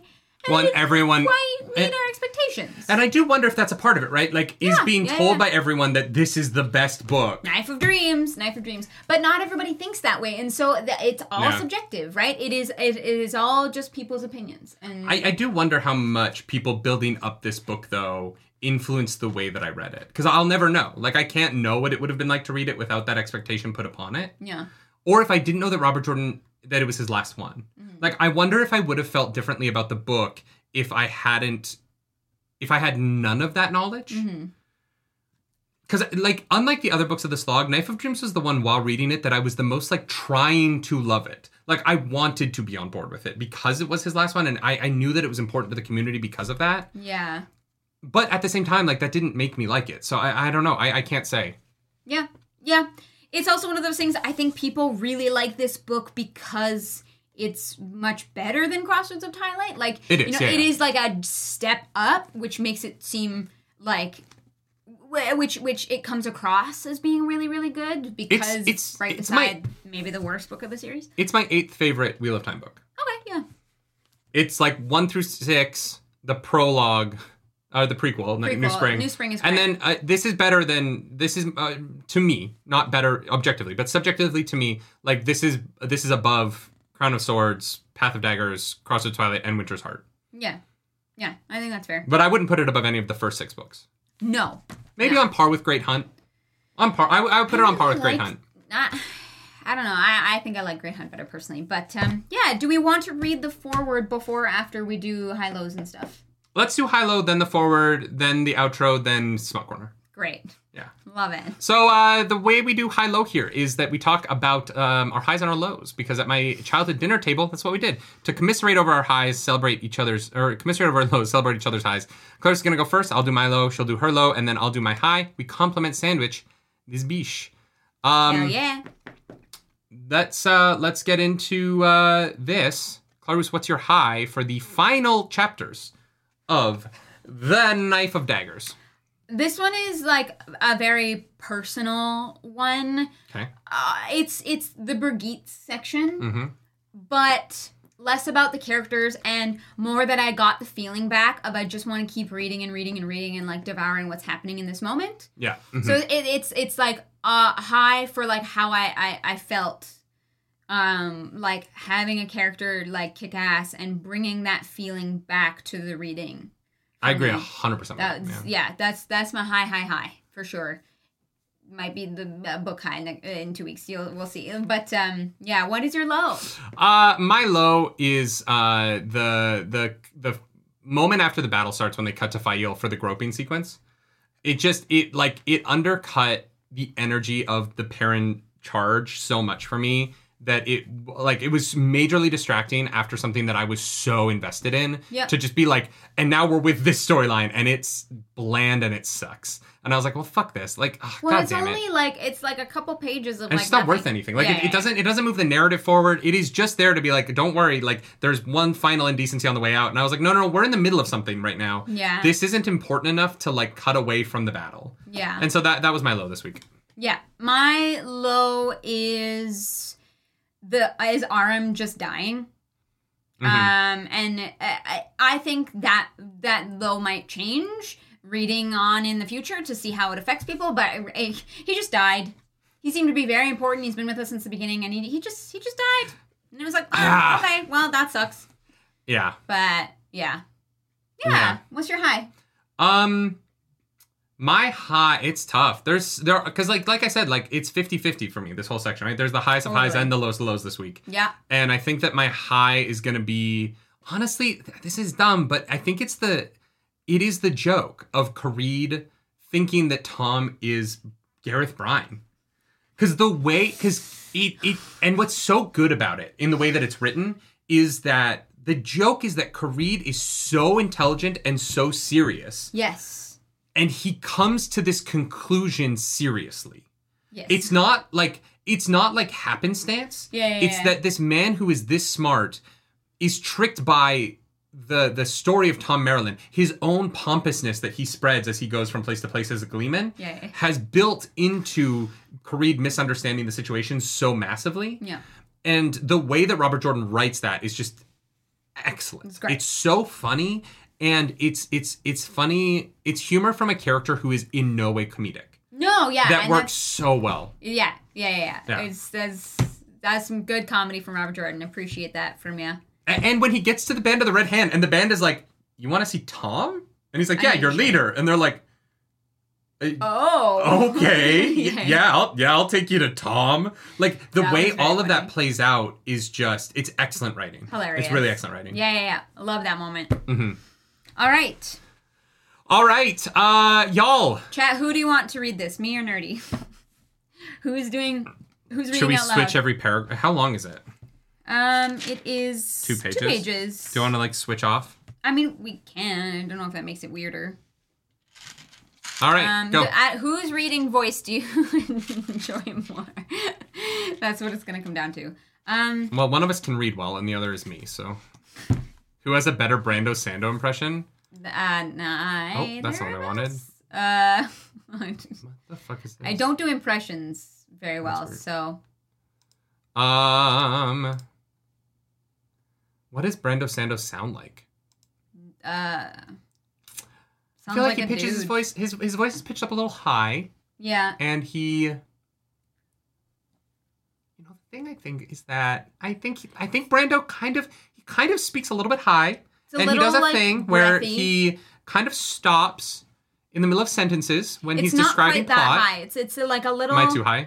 It's a little too high. Is it like here? Is it like? But he does that thing where he'll be talking like, because I'd listen to him talk about Rings of Power. I think your voice is too tinny for it. I don't think you're gonna be able to. Chances is like pretty good. All right, here we go. I've only ever seen him talk about fucking Rings of Power. Brando Sando. If you ever see this, don't read it like him. Okay, no, fine. This is serious. This is serious. Yeah. Forward. The Gathering Storm. Forward. The Gathering Storm. In November 2007, I received a phone call that would change my life forever. Harriet McDougal, wife and editor of the late Robert Jordan, called to ask me if I would complete the last book of The Wheel of Time. For those who did not know Mr. Jordan had passed away, it pains me to be the one to break the news. I remember how I felt when, while idly browsing the internet on September 16th, 2007, I discovered that he had died. I was shocked, stunned, and disheartened. This wonderful man, a hero to me in my writing career, was gone. The world suddenly became a different place. I first picked up The Eye of the World in 1990 when I was a teenage fantasy addict visiting my corner bookstore. I became a fan instantly and eagerly awaited The Great Hunt. Over the years, I've read the books numerous times, often rereading the entire series when a new book was released. Time passed, and I decided I wanted to become a fantasy author, influenced in large part by how much I loved The Wheel of Time. And yet, never did I think that I would one day get that phone call from Harriet. It came to me as a complete surprise. I had not asked, applied, or dared wish for this opportunity. Though, when the request was made, my answer was immediate. I love this series, as I have loved none other, and the characters feel like old dear friends from my childhood. I cannot replace Robert Jordan. Nobody could write this book as well as he could have. That is a simple fact. Fortunately, he left many notes, outlines, completed scenes, and dictated explanations with his wife and assistants. Before his passing, he asked Harriet to find someone to complete the series for his fans. He loved you all very much, and spent the very last weeks of his life dictating events for the final volume. It was to be called A Memory of Light. 18 months later, we are here. Mr. Jordan promised that the final book would be big, but the manuscript soon grew prohibitively large. Huge. I'm trying here, guys. I'm really pushed through. It would be 3 times the size of a regular Wheel of Time book, and the decision was made by Harriet and Tor to split A Memory of Light into thirds, because they were greedy and they wanted more money from you all. They figured that if they sold it as 3 different novels, they could have more in their coffers and continue to be rich off of this series. I'm kidding. I'm kidding. I'm kidding. I'm kidding. Okay, I'm kidding. I'm kidding. I'm kidding. God damn it. There were into thirds. Everything after that was a joke. For legal reasons, I was kidding. There were several excellent breaking points that would give a full and complete story in each third. You may think of The Gathering Storm and its 2 followers as the 3 volumes of A Memory of Light, or as the final 3 books of The Wheel of Time. Both are correct. As of this writing, I am halfway done with the second third. We are working as quickly as is reasonable, and we don't want you to have to wait too long to get the ending we were all promised nearly 20 years ago. Mr. Jordan did write this ending himself before he passed away, and I have read it, and it is fantastic. I have not tried to imitate Mr. Jordan's style, thank you. Instead, that thank you was me editorializing again. Instead, I've adapted my style to be appropriate to the Wheel of Time.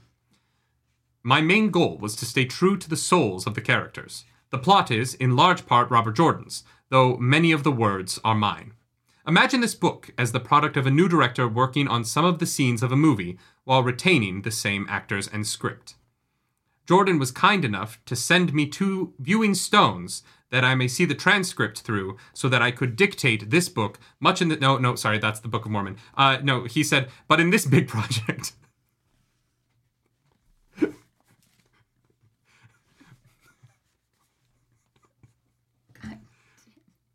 Sorry, I'll go back. While retaining the same actors and script. But this is a big project, and it will take time to complete. I beg your patience as we spend these next few years perfecting the story. We hold in our hands the ending of the greatest fantasy epic of our time, and I intend to see it done right. I intend to remain true to Mr. Jordan's wishes and notes. My artistic integrity and love for the books will not let me do anything less. In the end, I let the words herein stand as the best argument for what we are doing. This is not my book. It is Robert Jordan's book, and to a lesser extent, it is your book. Thank you for reading. Brandon Sanderson, June 2009. God, that's so far. That's forever ago. Jesus Christ.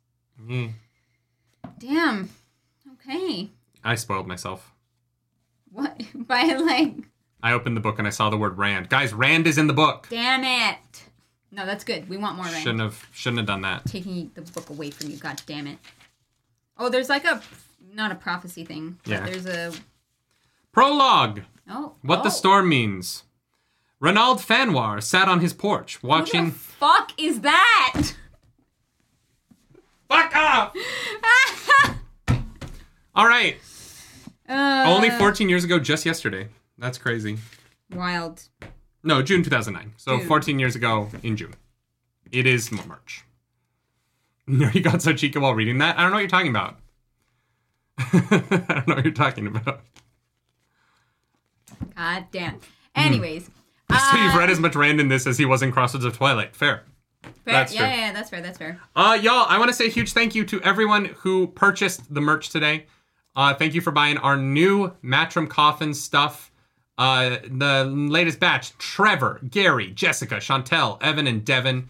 Thank you so much. I hope that you enjoy the merch. y'all. I hope it gets to you soon so that you can enjoy it the way that I have been enjoying wearing this hoodie. It's super cute. Because as always, I'm no bloody hero. I am just a nerd on the internet talking about a book series.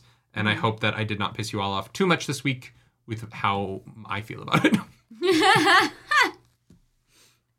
Yeah.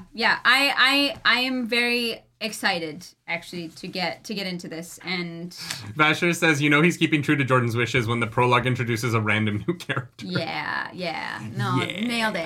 Love Fucking it. Nailed it. Gotta love Randall. All right, y'all. Make sure you like this video before you skedaddle on out of here before we talk about smut. Do you have any feelings about the forward before we move on? It's heavy. It is tragic what happened, but I think that was very classy. Yeah. It's not my book. Some of these are my words, but it's his book and it's your book, and Yeah. this is about all of us together, and I think that that's really cool.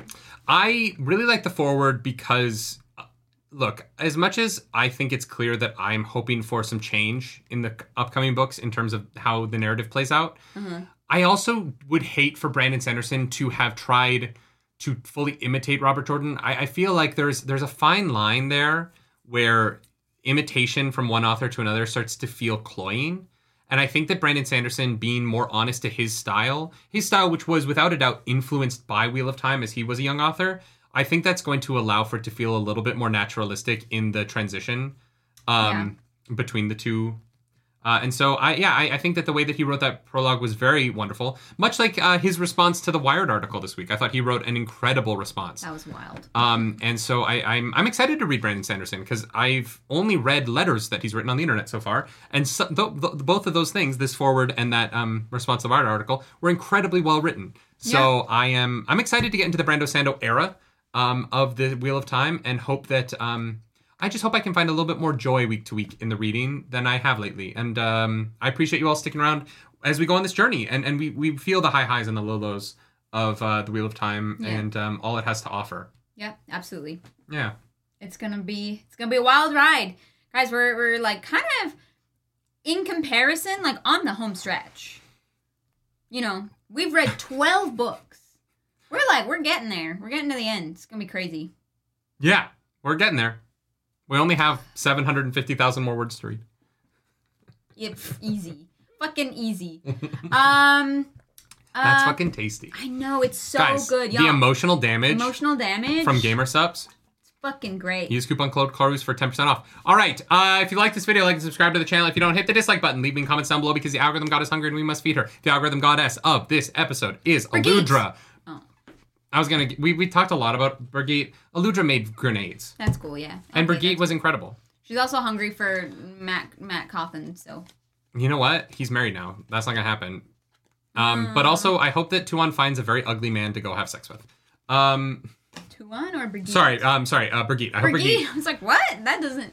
Yeah. I hope Brigitte gets laid. I hope Tuan never experiences sexual pleasure in her life. Because slavers do not deserve pleasure.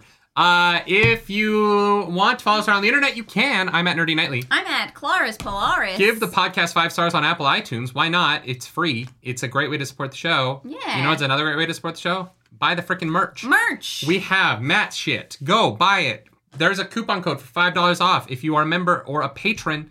Anything else? No, that's it. Cool. Time for some smut. Time for some smut. Where would you add smut into this? Because the obvious answer is Perrin and Fail fucking the street in Malden. Just like everybody watching. Yeah, just rip each other's clothes off. They're like, I can't help myself anymore. Megden is looking at it like, oh my god, that's how Gareth Bryan used to do me. I need to find him. Well, no, Talmains then like picks up Megden and is like, I love you. Fuck me. And she's like, okay. Not Talmains. Talonvor. I was like, wait, what?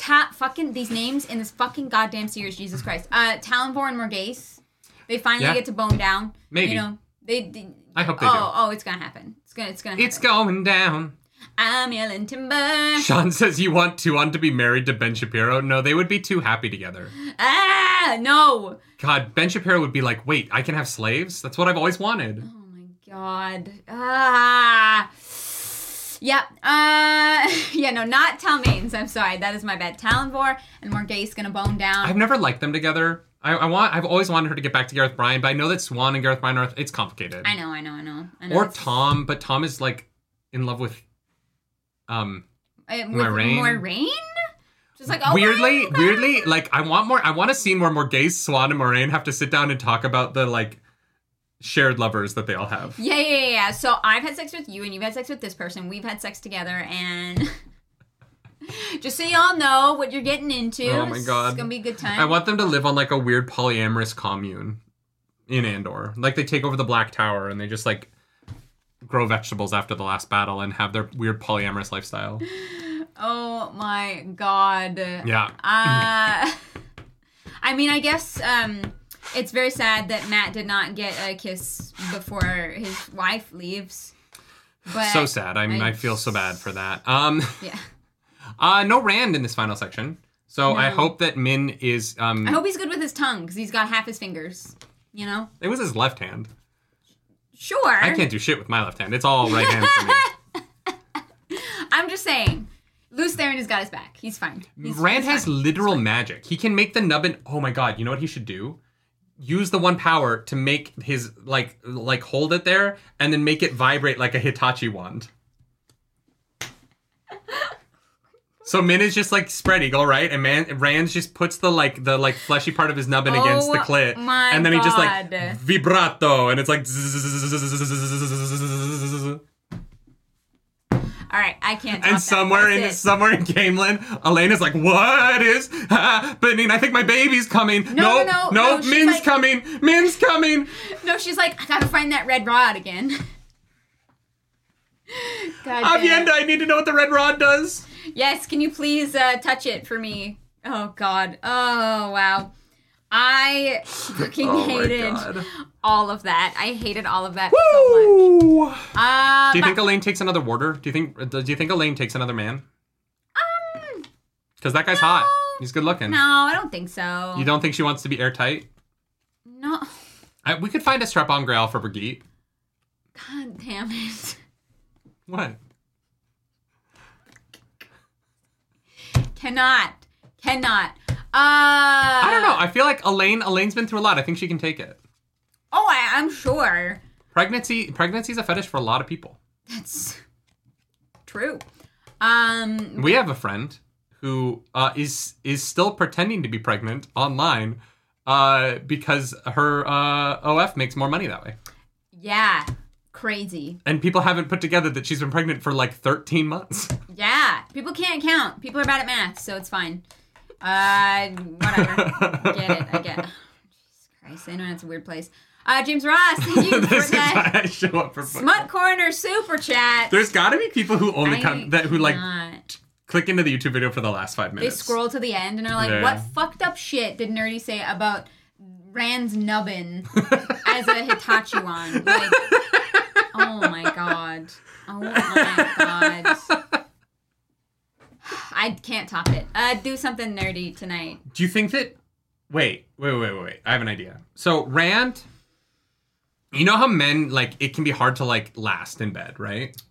If you say, yeah, apparently. Do you think that if Rand and Lews Therin trade who's in control, the, like, climax goes back to 0, and so they can last longer? Because, like, if like, Rand gets close, they, like, trade over to Lews Therin being in control, and so the, like, feeling has to start over? Or is it the body? No, I think Rand does the Glee thing where he imagines hitting someone with his car to bring him back down, you know? I forgot about that. That's so fucking dark. He just pictures himself holding Kalendor and murdering swaths of people and being like, oh, no, okay, I'm good. Okay, I can get back to it. When we're, like, having sex and I'm, like, trying to not finish, I just try in my head to remember the events of the slog in order. And that kills it. Wow. Like, sometimes I'll be like, all right, just say the books of the Wheel of Time in order. And then I get to, like, Crown of Swords, and I'm like, fuck. What happens in Crown of Swords? Crown of Swords, Yeah. and then Path of Daggers, or... No. And that keeps me going. That gives me another, like, 10 minutes. You have to figure out the Shaido plotline throughout the 6 books. That's what brings you down, you know? Albino says, Nerdy just thinks about Cat Swain. That always keeps him going. Nah, that wouldn't work. I'm into older women, so... Imagine the sexual secret she would know after 370 years. I hope something. She better have Oh my something. God. Otherwise, what's the point? Yeah. What's the fucking point? Is that the end of the podcast? Do something nerdy tonight. Bye. Bye.